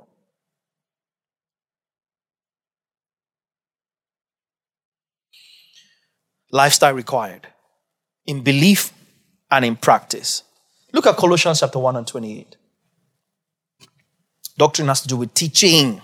Discipleship is a threefold discipline of thorough preaching, fervent or faithful teaching, and deliberate doing, deliberate practicing of the gospel. That's the making of disciples.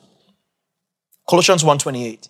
Him we preach, Paul says, warning every man and teaching, kerugzete, every man in all wisdom.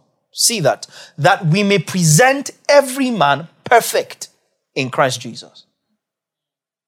Him we proclaim, warning every man and teaching every man in all wisdom, that we may present every man, what? Perfect in Christ. How do you present them perfect in Christ? Exhorting them and teaching them, training them, developing them. Are you following me? Instructing them. The word teaching includes to what? To prescribe to them. Did I scan, right? Yes. Prescribe to them, instruct them, cause them to learn, cause them to grow. I want to present every man perfect in Christ. How does the TPT put this text? Colossians 1:28. Colossians 1:28. Christ is our message. We preach to awaken hearts and to bring every person into the full understanding of the truth. It has become my inspiration and passion in ministry to labor with a tireless intensity, with His power flowing through me, to present every believer the revelation of being His perfect one in Christ Jesus. Ephesians 4:11-16. Famous text, New King James. Ephesians 4:11-16. You see why I said that teaching is a gift of the church. And then you now see how that gift works in men. As above preaching. Because preaching is not to believers. Ephesians 4:11. And He Himself, referring to Jesus, gave some. Actually, back up to verse 9. Verse 8. Go back up to verse 8. Yeah, verse 8. Therefore, He says, when He ascended on high, that's at the resurrection, He led captivity captive and He gave gifts to men. I backed up so you can understand that gave is the gift being referred to. Make sense?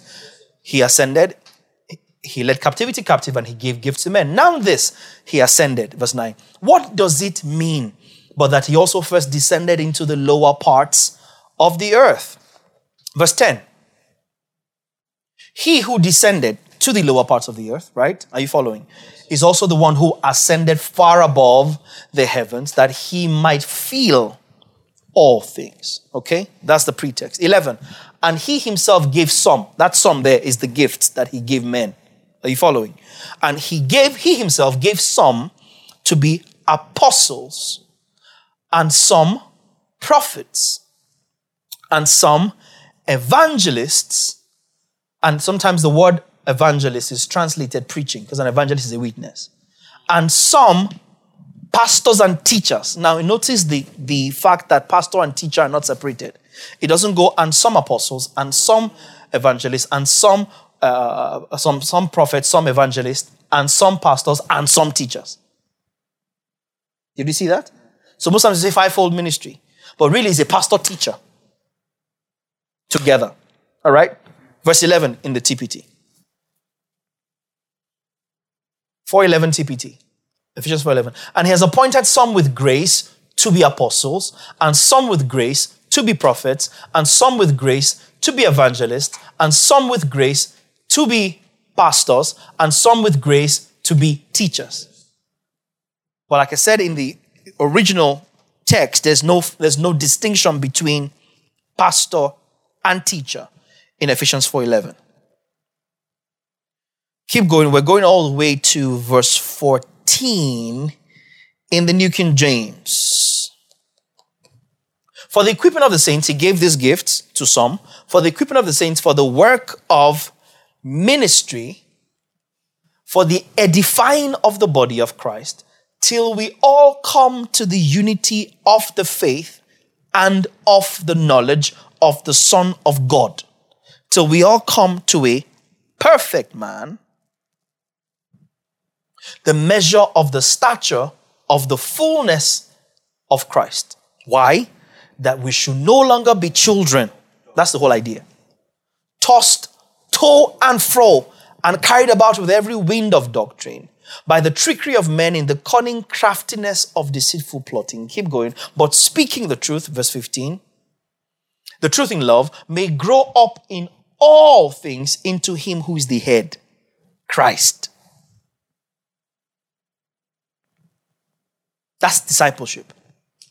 Discipleship brings about maturity by the thorough preaching, fervent teaching, and deliberate practicing of the word of his grace, of the gospel, of the word of truth. Now, these things, now he ascended, right? He gave gifts to who? Men. So please, who is discipleship done by? Be honest with yourself. Who is discipleship done by? God or men? Who teaches people in maturity, God or men? I know it sounds like, hey, what are you saying? It is the truth. Yes, God working through men. Yes, but the instrumentality, sir, is men. That is the divine order. That is the New Testament pattern. Spiritual maturity, discipleship is done by men. And those of you that say, well, nobody taught me. Me and the Holy Spirit did it. I'm coming for you. Just give me 15 minutes. I will arrive at your junction. Discipleship is done by men. Because you see, this is what is causing a lot of young people to go crazy. When you hear people saying, it's just me and the Holy Spirit. Nobody taught me. I don't have a teacher. I don't have a disciple. It's just me. The Lord teaches me. You will explain. Listen to what I wrote here. The Great Commission was not given to Jesus. It was given by Jesus to men that he had discipled. Have you been following me this evening? Yes, A long time ago, I told you that the Great Commission is not to win souls, as it were. It's to make disciples by the instrumentality of the preaching of the gospel. And I said that commission now was not given to Jesus. Jesus gave it to men that he had discipled. Why? Because discipleship, hear me clearly, discipleship is by replication. Discipleship is by replication. Jesus discipled men, showed them and showed us by extension what the concept of discipleship is, and then commissioned those men to go and make disciples of men for him. They are not disciples for the people that are discipling them. Do you understand? Yes, they are disciples of Christ or for Christ, but being made by men who themselves have been discipled. Are you following me? Yes, sir. So who builds people up? Men. When you edify someone, who is edifying the person? A man. In whom the Spirit of God dwells and through whom the Spirit of God works. But there's nothing God will do on the earth outside the instrumentality of a man. Nothing. That's why there's this whole race, in quote, to possess a body. Oh my, are you getting what I'm teaching today? That's why there's a whole craze. Yes, sir. Yes, sir. That's why everybody is possessed by a spirit. Because it's only when a spirit possesses a body that spirit can function in a particular space and time. Yes, sir. Does that make sense? So Jesus himself said that when a demon is cast out of someone, the demon goes around and not seen anywhere else. And this particular person out of whom the demon was cast out leaves the space empty. That guy is going to come back with 7 others, because every spirit is always looking for a body to possess. Do you understand? Yes, a spirit's possession, let me put it this way. A spirit's manifestation in the sphere of earth, in time and space, is limited to the body that it possesses. Do you hear what I said? Yes, sir. The manifestation, the workings of a spirit are limited in expression to the possession of the body. A spirit needs a body to operate through. That's the whole craze. So as soon as you're born again, what makes you born again?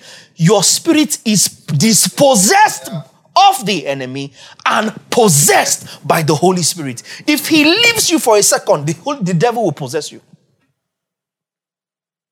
The devil will possess you. How did Judas did what he did? The spirit, and the Bible says Satan entered Judas. Satan. So that's why the Holy Spirit is on the inside of us. He walks through men. And you will miss the workings of the Holy Spirit if you miss the men through whom he's working. Are you guys hearing me today? You will miss the workings of the Holy Spirit in your life if you miss the men through whom he is working it. God is working it through men. So who you see working it is men. Is men. The Great Commission was given by Jesus to men whom Jesus had disciples. So his instruction was commissioning disciples to go and make disciples. Do you understand it? That's why I said discipleship is how? By replication. And replication is different from duplication. Duplication is to make something close to or like something. Replication is to make an exact replica, to make an exact copy of a particular thing. So even in media, we have disc duplication and we have disc replication. This replication is such that every CD you play is of the exact same bit rate, the exact same sample rate, the exact same resolution, the exact same quality as the master disc from which it was cut. Does that make sense? So it's not a disc played and then just other empty discs that came from a different factory. So for instance, we cut a DDP master. We actually created the disc master in the studio such that if the material we are going to master is 47 minutes long, the disc itself is actually 47 minutes long in laser length. Not the regular 80 minutes or 76-minute disc that you then burn a 46-minute material onto it. Does that make sense? The disc is cut to that exact laser length, and then you now go to Spar and buy a pack of 25 discs or Andy Best that are generic discs of 76 minutes or 86 minutes, and then you run those discs on 47-minute content. When you lift up the laser and have a look at it, you see that there are spaces in the difference of the laser color. You have your 47-minute content there, but between 47 minutes and 80 minutes, there is a blank space in the spectrum of the laser. That's a duplicated disc. A replicated disc actually makes the same substance of the master at factory level. So what we do in churches for messages and stuff is disc duplication. Does that make sense? But replication is to cut something of the exact substance as the original. So we are not duplicates of Christ. We are replicates of Christ. Do we understand what I'm saying? So Jesus raised disciples, and those disciples are now mandated to replicate. Are you following me? Yes, replicate discipleship among other men. Disciples of whom? Disciples of Christ. Made by who? Made by men. Made for who? Made for Christ. Made through who? Made through men. It is men that disciple other men. That's the design. That's the divine order. Men disciple other men. Can we say that all together? Men disciple other men. That's the divine New Testament order. Don't let anybody else deceive you. Men disciple men. There's no discipleship or spiritual growth outside the instrumentality of men. None. To follow Jesus, I've said it before over and over in a local church, to follow Jesus is to follow men. To follow men that Jesus has raised before you. Because listen to me, ma. Listen to me, sir. There are people on this journey that God raised before you, that have traveled it before you. Don't deceive yourself. Don't deceive yourself. There are people that God has raised on this journey that have gone ahead of you. Men like you, flesh and blood. That have traveled and not gone ahead of you by virtue of time or experience, as much as it is by virtue of depth in the things of the Spirit. Do you understand? By virtue of grasping and laying hold and comprehending the things of the Spirit. Of course, time does have a role to play, but I think hunger has a higher role to play than time. Because you're hungry for knowledge. You're hungry to come into the knowledge of something. You're hungry to grow. You will take everything. Some things you will catch even when they're not being taught. I've taught my people over and over, some things are taught. More things are caught. If you are a true disciple who are following, Yes, sir. you realize that more things are caught than just the things that are taught. There are people that have on this. You must come to terms with it. The sad thing is when you even know, but you don't want to admit it because you fear that in your admitting it, people realize that you are not as independently, spiritually powerful as you have presented yourself to be. And there are people like that, believe it or not, who do not want any other human being to get credit for their spiritual growth. It's them and the Holy Spirit. But there's somebody that you are reading in private. Yes, sir. Oh, you know. You know now. Don't do that. Don't do that. Now I've arrived at your junction. Don't do that. You know. There's somebody you follow. You read. There's somebody you quote. There's somebody whose articles and journals. I don't care if the person is dead. You are not a product of your own self, sir. Stop deceiving yourself. And stop deceiving young people. There's somebody you follow. Oh, you might not want to see yourself as a person's disciple. It's because you didn't understand what mateteo meant. Now, I've just taught you, sir, that person you didn't know is the person that discipled you. You just didn't know. Or you knew, but you didn't want to say. You cannot follow Christ without following the measure of Christ in men that God has raised before you. People have gone ahead of you. Yes, there's no New Testament preaching that will cancel this. Yes, sir. This is the New Testament preaching. Yes, sir. This is the New Testament teaching. There's no knowledge of Christ you will come into that will absorb you from the understanding and the acknowledgement and the recognition that God raised men ahead of you. Like I said when I started, don't let what happened to you where you were to destroy where you are now. I repeat, right? Don't punish where you are now because of what where you were did to you. So now nobody can teach you because one pastor broke your heart and ate your money. You are the one that was not wise. You are the one that was not wise. It's not the pastor's fault. Now that you know, can they eat your money? Just things, those charlatans prey only on the gullible and naive and the needs-based Christians. It was not because you're looking for money doubling, 24-hour miracle. Put help, 20,000. Get help, 200,000.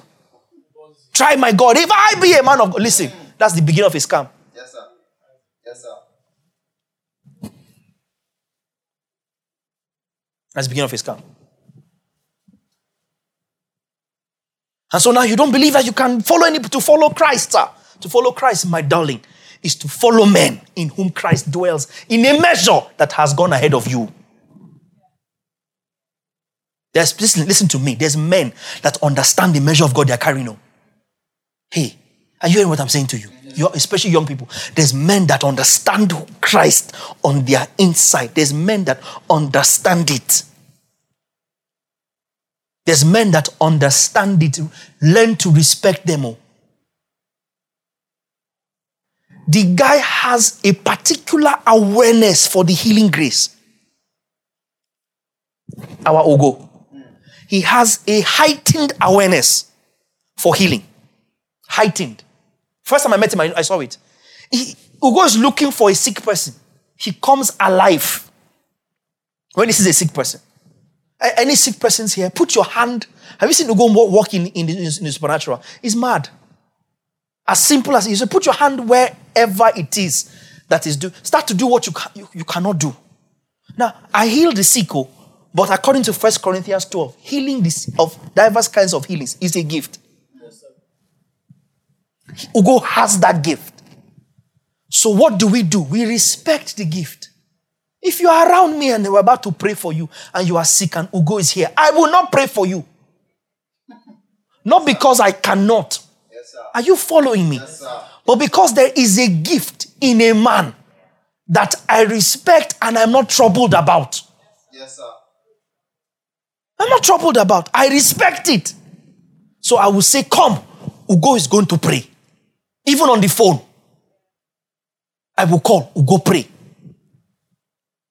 If you don't learn to respect the gift of God in men, you will miss out a lot on the move of God in your life. And please don't let anybody twist your head. Don't let anybody twist your in the meaning or in the guise of new creation preaching. It's men that carry measures of God. There are people that are aware of what they are carrying. There are people that are aware. They are conscious. Isn't that why we're teaching you to be Christ conscious? Because you have a deficiency of Christ consciousness. Otherwise, you will not need me to be teaching you. If you're offended, then you're not very wise. You have a deficiency of Christ consciousness somewhere. That's why you have somebody teach you. So that you come out of it and you to get to the point where you are now conscious enough to also make disciples of other men. Don't disrespect a vessel that carries a measure. God, people have been raised before you, sir. There are people that have walked with God. There are people that are walking with God. Yes, we all carry the Spirit of God, yes, but we are not all aware of what we're carrying at the measure that we ought to be aware of it. We're not all aware of it. We're not all aware of it. There are people that have gone ahead of us. There's no discipleship or spiritual growth outside the instrumentality of men. Discipleship is by replication. Let's go to scripture and lay this down. 2 Timothy 1:13. You see it for yourself now. And then you tell me whether Pav is preaching the gospel or another gospel, which is not another. Let's go. 2 Timothy 1:13. Paul is telling Timothy, hold fast the pattern of sound words which you have heard from me, in faith and love which are in Christ Jesus. Play it again in the TPT. Allow the healing words you've heard from me, Paul is telling Timothy, to live, go on, in you and make them a model for life as your faith and love for the anointed one grows even more. Make them a what? A model for life. Paul is telling Timothy. 2 Timothy 2:1 and 2. The Christ-conscious believer values and submits to discipleship. From verse 1. You therefore, my son, be strong in the grace that is in Christ Jesus. Okay, verse 2. And the things that you, Timothy, have heard from me, Paul, among many witnesses, commit these same things to faithful men who will be able to teach others also. Can you see the flow of discipleship? Switch to TPT. Thank you, Holy Spirit. Timothy, my dear son, live your life empowered by God's free-flowing grace, which is your true strength, found in the anointing of Jesus and your union with him. Verse 2. And all that you've learned from me, confirmed by the integrity of my life, that's how it renders in the presence of faithful witnesses, right? Confirmed by the integrity of my life. Deposit, you, Timothy, deposit into faithful leaders who are competent to teach the congregations the same revelation. I mean, how much clearer could he get? Let's go again from the top of verse 2. Top of verse 2. And all that you've learned from me, 2 Timothy 2:2 TPT, all that you've learned from me, confirmed by the integrity of my life. Remember I said thorough preaching, fervent teaching, and deliberate practicing.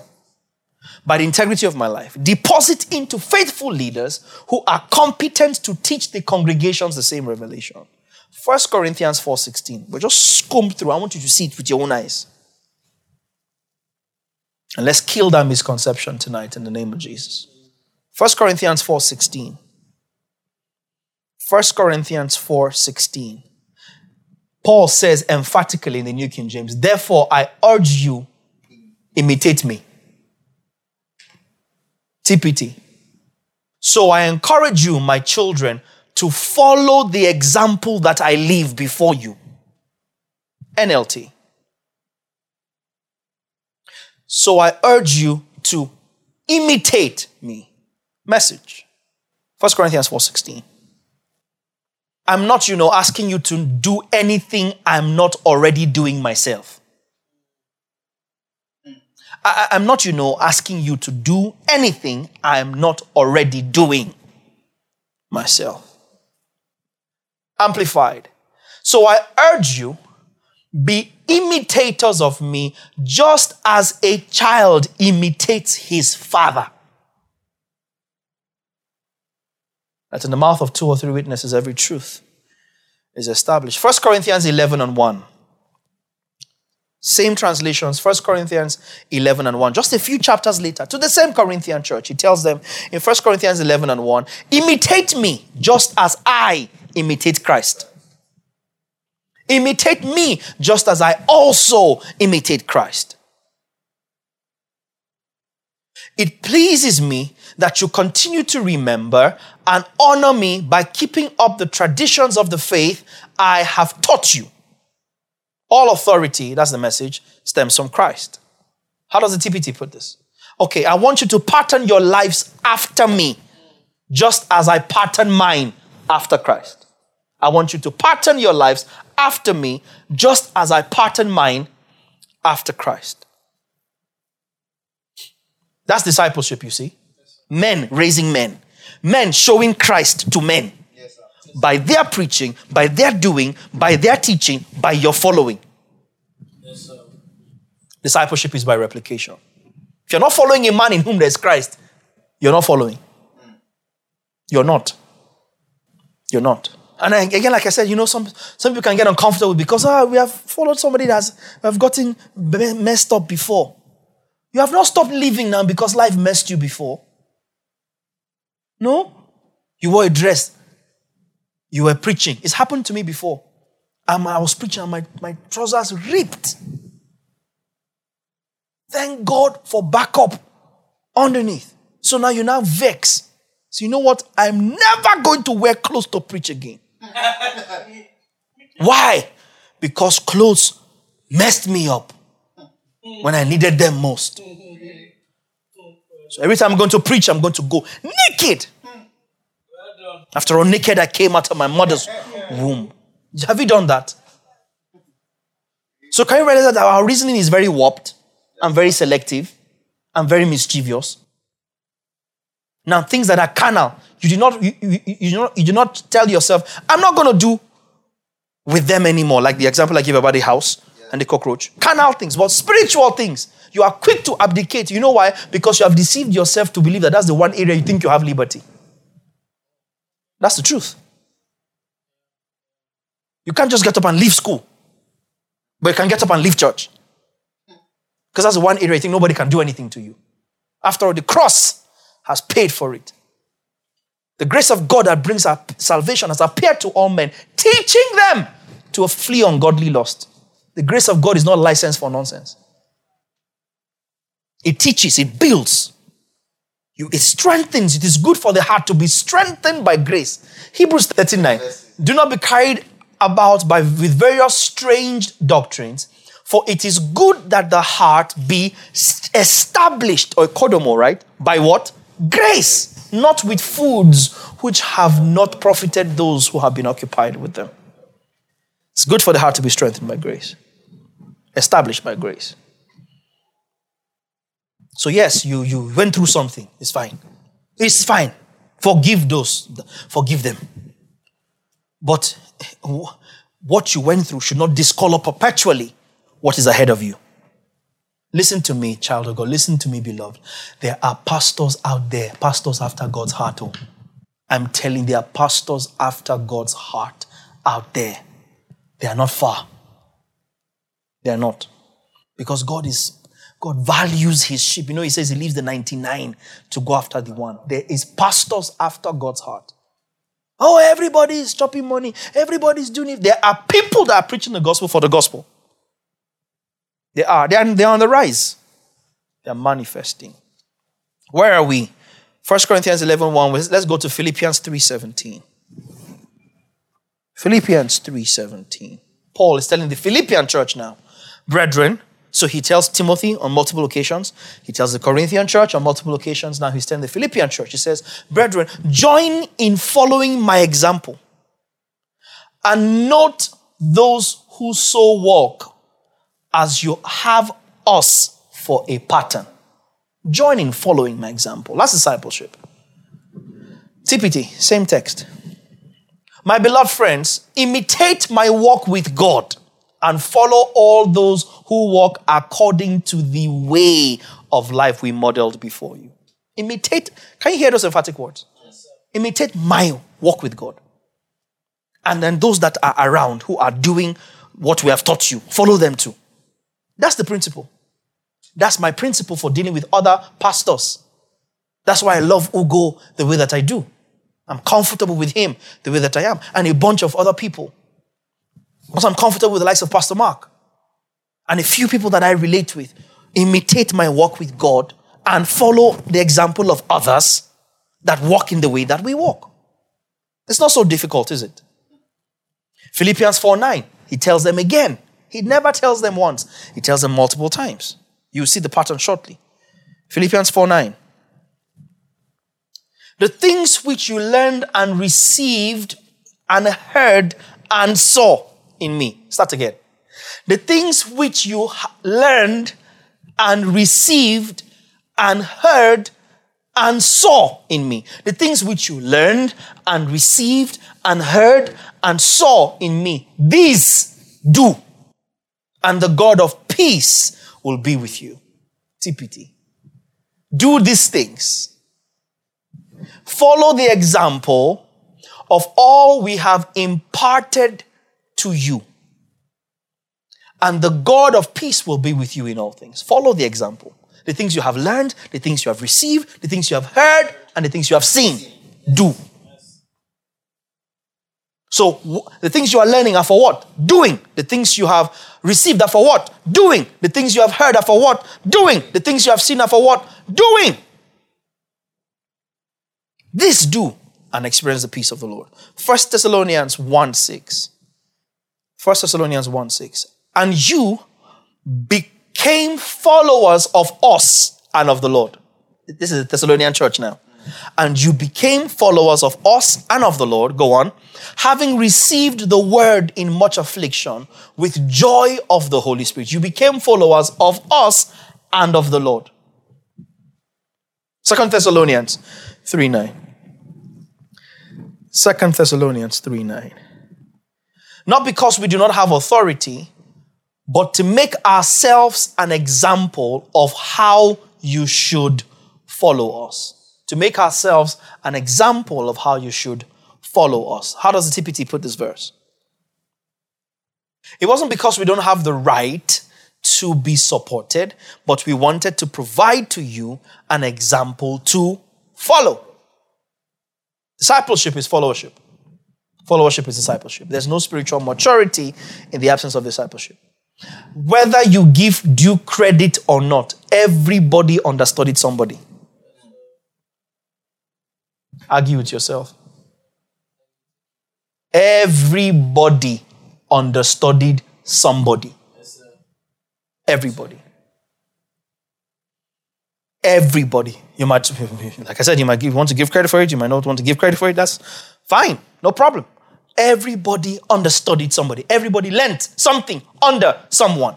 Everybody was influenced directly by someone. The people that stand and say, nobody taught me anything, are the ones that read for more people than anybody else. I'm serious. You sit down, there's a particular person you eat up. Eat up their books. So whether you give due credit or not, everybody understudied someone. Nobody is a product of only their own effort. Nobody is a product of only their own effort. The Holy Spirit, listen to this, the Holy Spirit will not bypass his set order in the church for your sake. You're not that special. Let me repeat what I just said with my eyes open looking at you. I would have taken my glasses off just so I can't see you and look at you. So you look at my eyes. The Holy Spirit will not bypass his own set order in the church just because of you. You are not that special. An hour ago, I told you that the problem we are struggling with is that everybody is trying to diversify when faith brought us into unity. Yeah. Everybody wants to stand out. No, we have all been standed out together. Together we are the standout. Not me trying to stand out from you like I'm in competition with you. Did you hear what I just said? Yes, sir. Or you trying to stand out from me because you are in competition with me. You're not wise. You have not so learned Christ. You have not so learned Christ. Did Apollos die for you? That's what Paul was telling the Corinthian church. 1 Corinthians 3, I think it's 1 Corinthians 3 and 4. Put it up.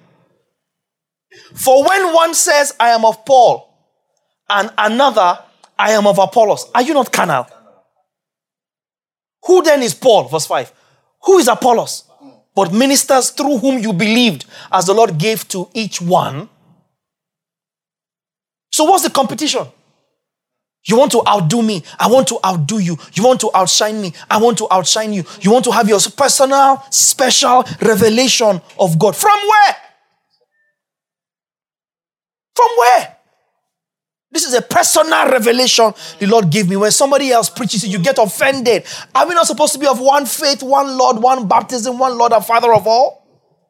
Are we not supposed to all come to the... Listen, how we know we are following Christ is that we are all preaching the same thing. Yes, sir. It's not supposed to be different. You're supposed to run into any denomination, any local church, any assembly, anywhere in the world and hear the same gospel.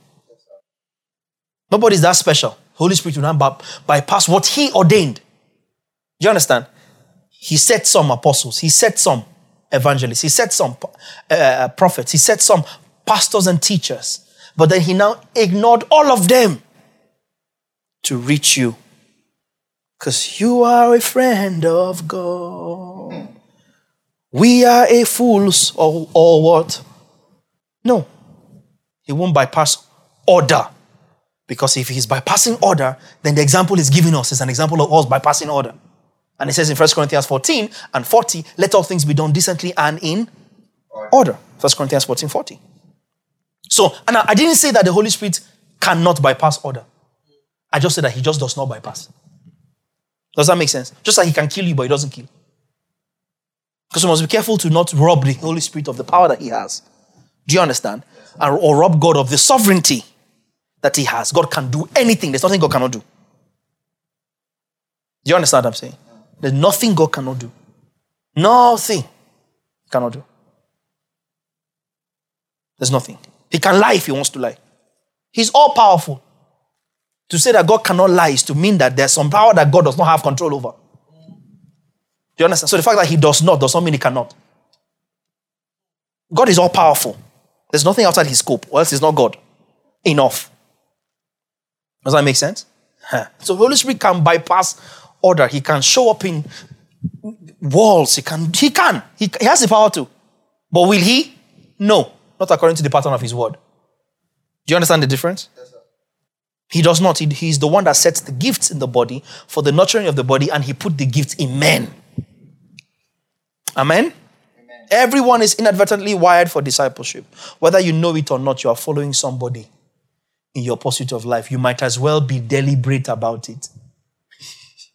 Whether you know it or not, you are following somebody. You might as well open your eyes and be deliberate about it and identify who it is that you have realized you are following, and follow well or change following. That's right. Because you might be following the wrong person. There's that possibility. There's that possibility. You're not a law unto yourself and God only. Nobody is. I wrote here, if you think you are a law unto yourself, only you and God, you are a dangerous person and you're not part of the body of Christ. The church is told to mark people like you. Mark people like this who are going contrary to the teaching. Anybody who despises the importance of discipleship and submission to the measure of Christ in men who have gone ahead of you is a threat to the stability and order of the church. Let me repeat that. Anyone who despises the importance of discipleship and submission to the measure of Christ in men who have gone ahead of you. Because they are men of God, that people, when you say men of God, believers, because we are all men of God. All right? They are men that have gone ahead of you in their grasping of spiritual things. There are also men that you have gone ahead of in your grasping of spiritual things. Do you understand what I'm saying? You yourself, there are men you have gone ahead of. You understand the people that have gone ahead of you, and you understand the people that you are ahead of, so that you can follow and transmit what you have received to those who can teach others. So anybody who despises the importance of discipleship and submission to the measure of Christ in men who have gone ahead of you is a threat to the stability and order of the New Testament church. You cannot be a Christ-conscious believer and be averse or be opposed to discipleship. You cannot. You cannot be in a place called to serve with or under someone and not be subject to them. You cannot. You cannot be in a place and you say, this is my pastor, this is my leader, and you are not subject to them. You cannot. The only choice you have is whether or not to be there, not how to be there. You don't have the choice of how to be there. You only have the choice of whether or not to be there. I wrote two things here. If you're not comfortable to end up like your leader, leave your leader. Because you will not follow well if you're not following a leader you are comfortable enough to end up like. Jesus, help your people to get what I'm saying today. Yes, sir. You must look at where your leader is now and be honest with yourself. If a few years down the road, if this is where your life ends up, are you comfortable? Are you happy enough to say, you know what, I followed this person and I ended up as this person is? If you don't like what you see, leave your leader today. You are following the wrong leader. Because that defeats the whole purpose of discipleship. You must be comfortable enough that the measure of Christ you are after, if you attain that as in the man you are following, you are happy, you are grateful, then follow. If you have doubts about it, leave. Nothing is worth messing this journey up. That's where hero worshipping comes in. Where you start to follow a man because of a man, because you want to be loyal to a man. No, you're loyal to Christ in the man. I've taken time to establish that, right? Christ as is in a man that has gone ahead of you.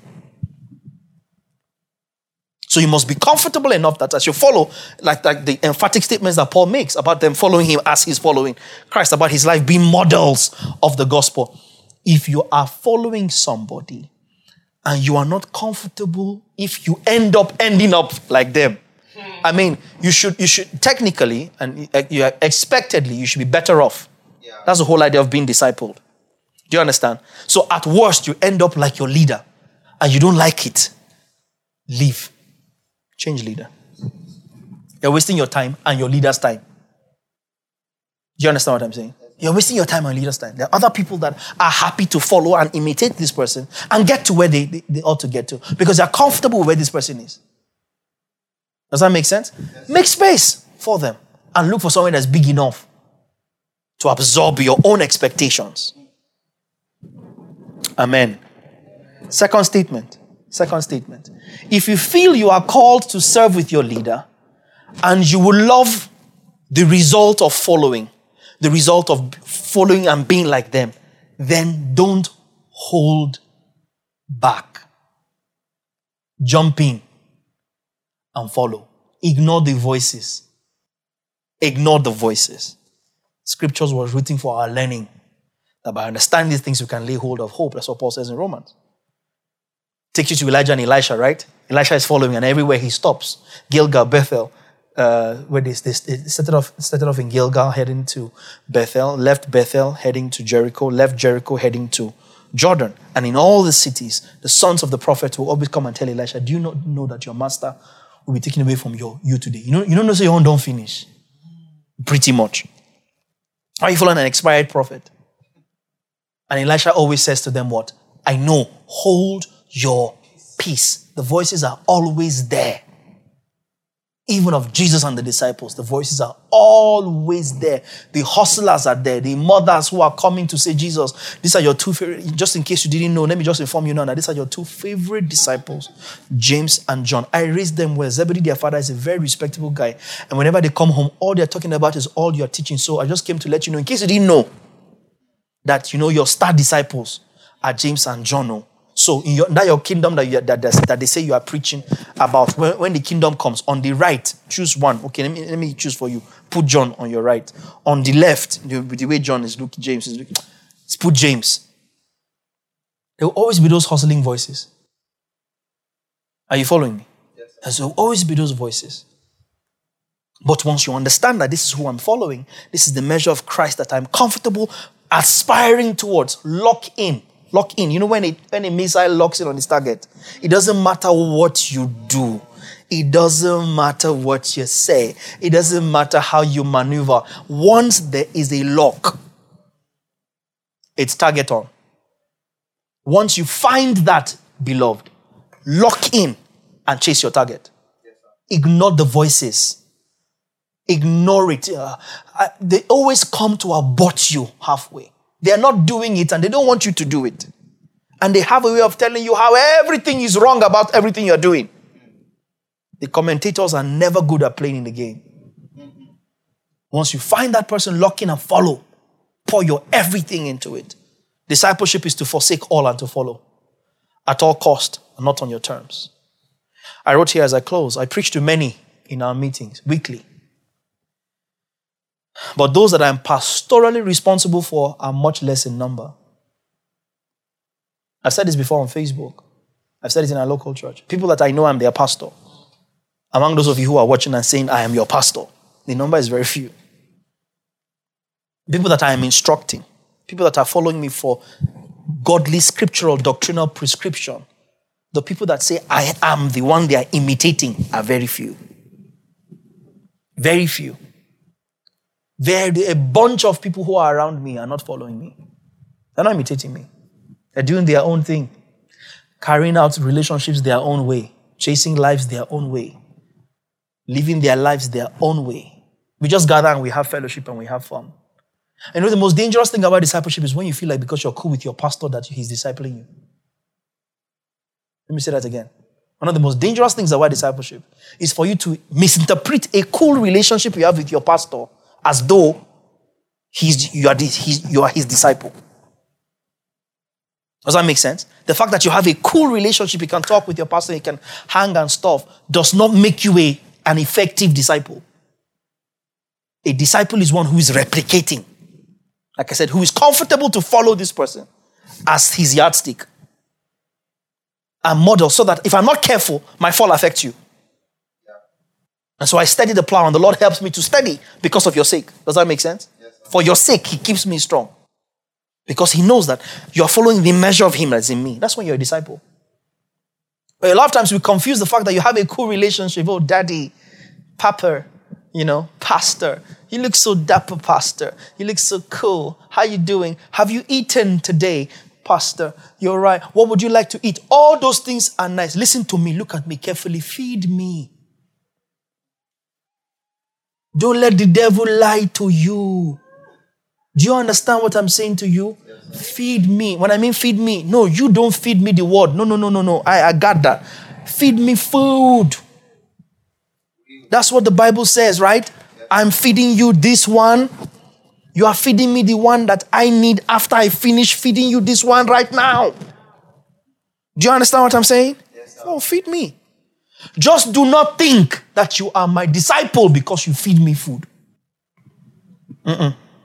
Don't confuse yourself. Oh, by all means, honor me. I'm worthy of double honor. Me, I know what I'm doing. I'm teaching. I'm laboring over you. But don't think that you are my disciple because you honor me. I honor you, pastor. So you don't feel like you're a disciple? No, sir. No, sir. Disciple is imitation. Is determining for yourself that there is the measure of Christ in a man, enough for me to follow and go somewhere. And therefore, I follow. Voices, hold your peace. We didn't come this far listening to voices. Yes, sir. We didn't come this far listening to voices. Voices, hold your peace. Naysayers and gainsayers and activists and advisors, hold your peace. And most times people advise you based on their own nasty experiences, not based on revelation. Hold your peace, steady the plow and follow. Don't confuse a co-relationship with your pastor or your leader for the fact that you're a good disciple. Don't. You look at your life, look at their life, look at what you're learning. Paul says the things that you learned, the things you received, the things you heard, the things you saw. Do. That's the measure of discipleship. Am I doing?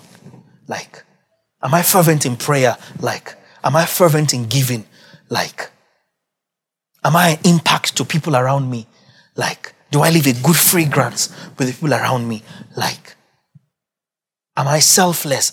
Like, am I Christ conscious? Like, am I committed to the word? Like, am I passionate about the word? Like, you are hanging around me, for instance, and you're not passionate about the word. You are not a disciple of mine. Because what I'm handing to you is what has been handed to me. And that is a legacy of fervency with the word. Fervency with the word. Fervency to engage with the word at all costs, even if it kills you. What else are you living for? That's the legacy I have. That's the legacy I'm passing to you. Fervency, consistency at all cost. I wake up in the morning and I think of the fact that, man, the person that raised me has been doing this for 46 years. Full-time ministry. Has seen it all, been there, done that, and he wakes up every morning and does what God has called him to do. Dude, my friend, wake up, get to work. Does that make sense? And so I pass that down to you. That's the Christ-conscious believer. You are conscious of it in your walk with God. You are mindful of the measure of Christ at work in those that have gone ahead of you. You place a premium on it. You gravitate towards it. You imitate it. And you do it consciously. Those I'm pastorally responsible for are much less in number. And those who are close enough and are being actively discipled are even fewer. And many people around me, there are very few of them that are my disciples. Very few. Somebody came to me the other day to have a meeting with me. She came from outside our local church and said, I came to speak to you about one of your sons. I said, hey, before you proceed, it's not you that can tell me who is my son.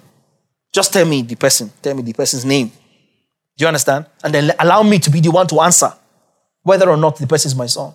Because everybody can say father. Only a father knows who his real sons are in terms of their following. Not a son because you hang around.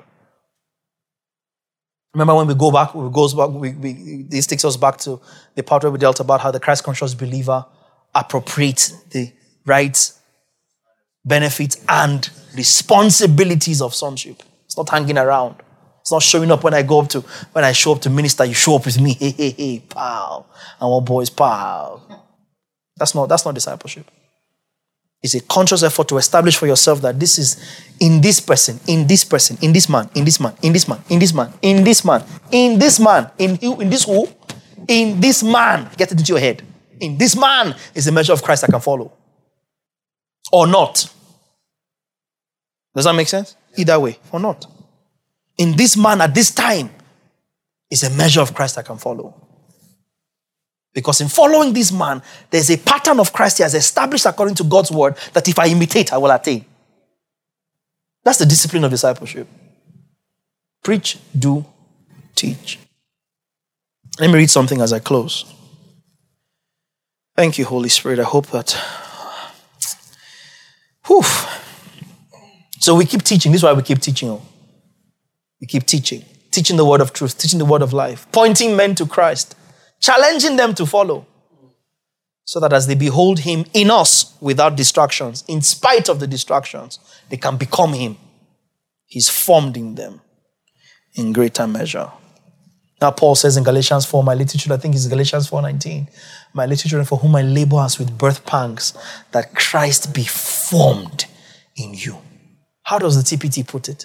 Galatians 4:19, that Christ be formed in you. You are my dear children, but I agonize in spiritual labor pains once again until the anointed one will be fully formed in your hearts. Fully formed. It's labor, people. It's labor. I wrote here in conclusion, I saw something online a while ago. I'll just read it as I close. Disciples forsake the world and cling to Jesus till he comes. Converts don't. Disciples are not engaged in a culture war. Converts are. Disciples cherish, obey, and share the word of God. Converts don't. Disciples choose Jesus over anything and everything else. Converts don't. Converts run when the fire comes. Disciples don't. Christ-conscious believer is one who values and therefore submits to discipleship. Christ laid a pattern for us. It's a clear pattern. It's a systematic pattern. It is an acceptable pattern. It's a Christ pattern. To prove our followership of Christ is to follow his pattern. And that's all we're doing as a Word Abiding House. Following his pattern. That's all. I'm not trying to remix it to suit our own personal proclivities. No. We're not doing this because it's fun. We're not trying to disciple people because it's fun to control them. No. If those of you that hang around me know me. I'm not one for control. But you must be accountable and submit to training in God's word by a man. That's the pattern. God is teaching using men. God is edifying using men. God is prophesying using men. God is causing Christ to be formed in men using men. In the same way that God is meeting needs using men. Why do you believe one and disbelieve the other? He's chastising using men. He's reproving using men. He's instructing using men. Learn to identify men that have gone ahead of you in this walk with God. Because there are men that have gone ahead of you. They are. They are. You know in your heart. You know. You don't want to admit that, this is my pastor. You don't want to admit that this is who I'm influenced by. You don't want to admit that this is whose materials I eat and I feast on. But do, because when you do, you come into conscious discipleship, and therefore you can then pass it down, because otherwise you will raise renegades like you. You give people truth without order. Did you hear what I said? You give people truth without order. You raise renegades like you, rebels, who think they are so woke and they are in such light that they are an authority to themselves. And that is not the pattern of the New Testament, because no single believer is the church. No single believer is the church. No single believer. The concept of the New Testament is church is a community concerted effort, not a singular person on your own. We do it together at different levels as God has placed us. Different levels. There are people that have got this thing. They know this thing. Humble yourself. Follow. Humble yourself. Follow. Admit. Teach me. Sit down. And if you're there, you're a superior, you're an elder, stop leading young people astray. Because you know who you studied. You know whose articles you read. You know whose books you read. You know whose journals you read. You know who impressed heavily upon you the knowledge that you now know. Don't raise people and give them the impression that, you know what, it's you and the Holy Spirit. The Holy Spirit is using the gift of men. That's He gave gifts to some for the building of the saints. He knew what He was doing. Don't you think so? He knew what He was doing to entrust it to men. That's why it was important for Jesus to raise men. Otherwise, Jesus could have just come, died for our sins, gone back, and continued to run the thing from heaven. Think about it. He came to forgive sins. He didn't need men to follow Him for Him to forgive sins. If you think about it. He didn't need men to follow Him. He didn't need followers to forgive their sins. In fact, when they were following Him, their sins weren't even forgiven. Because He hadn't died yet. So why did He take time to raise followers? Because He was establishing the pattern. That is men that do this work. men in whom God dwells. Men that are in touch with a particular measure. Father, I thank you for your word. I hope and I pray, as I said earlier, that you're able to unpack this in the hearts of your people. And we understand the place of your heart as concerning discipleship. We're able to humble ourselves and learn. We're able to come into better, deeper, stronger that you have in store for us by the deliberate, thorough, fervent, faithful teaching of your word and by the ability of your people to submit themselves to the same and be formed thereby. Thank you, Father. We give you praise. In Jesus' name. This concludes this message. Thank you for listening, and we hope it has been a blessing to you. For inquiries and further information, please send us an email to info@thebasileacommission.org or visit our social media platforms.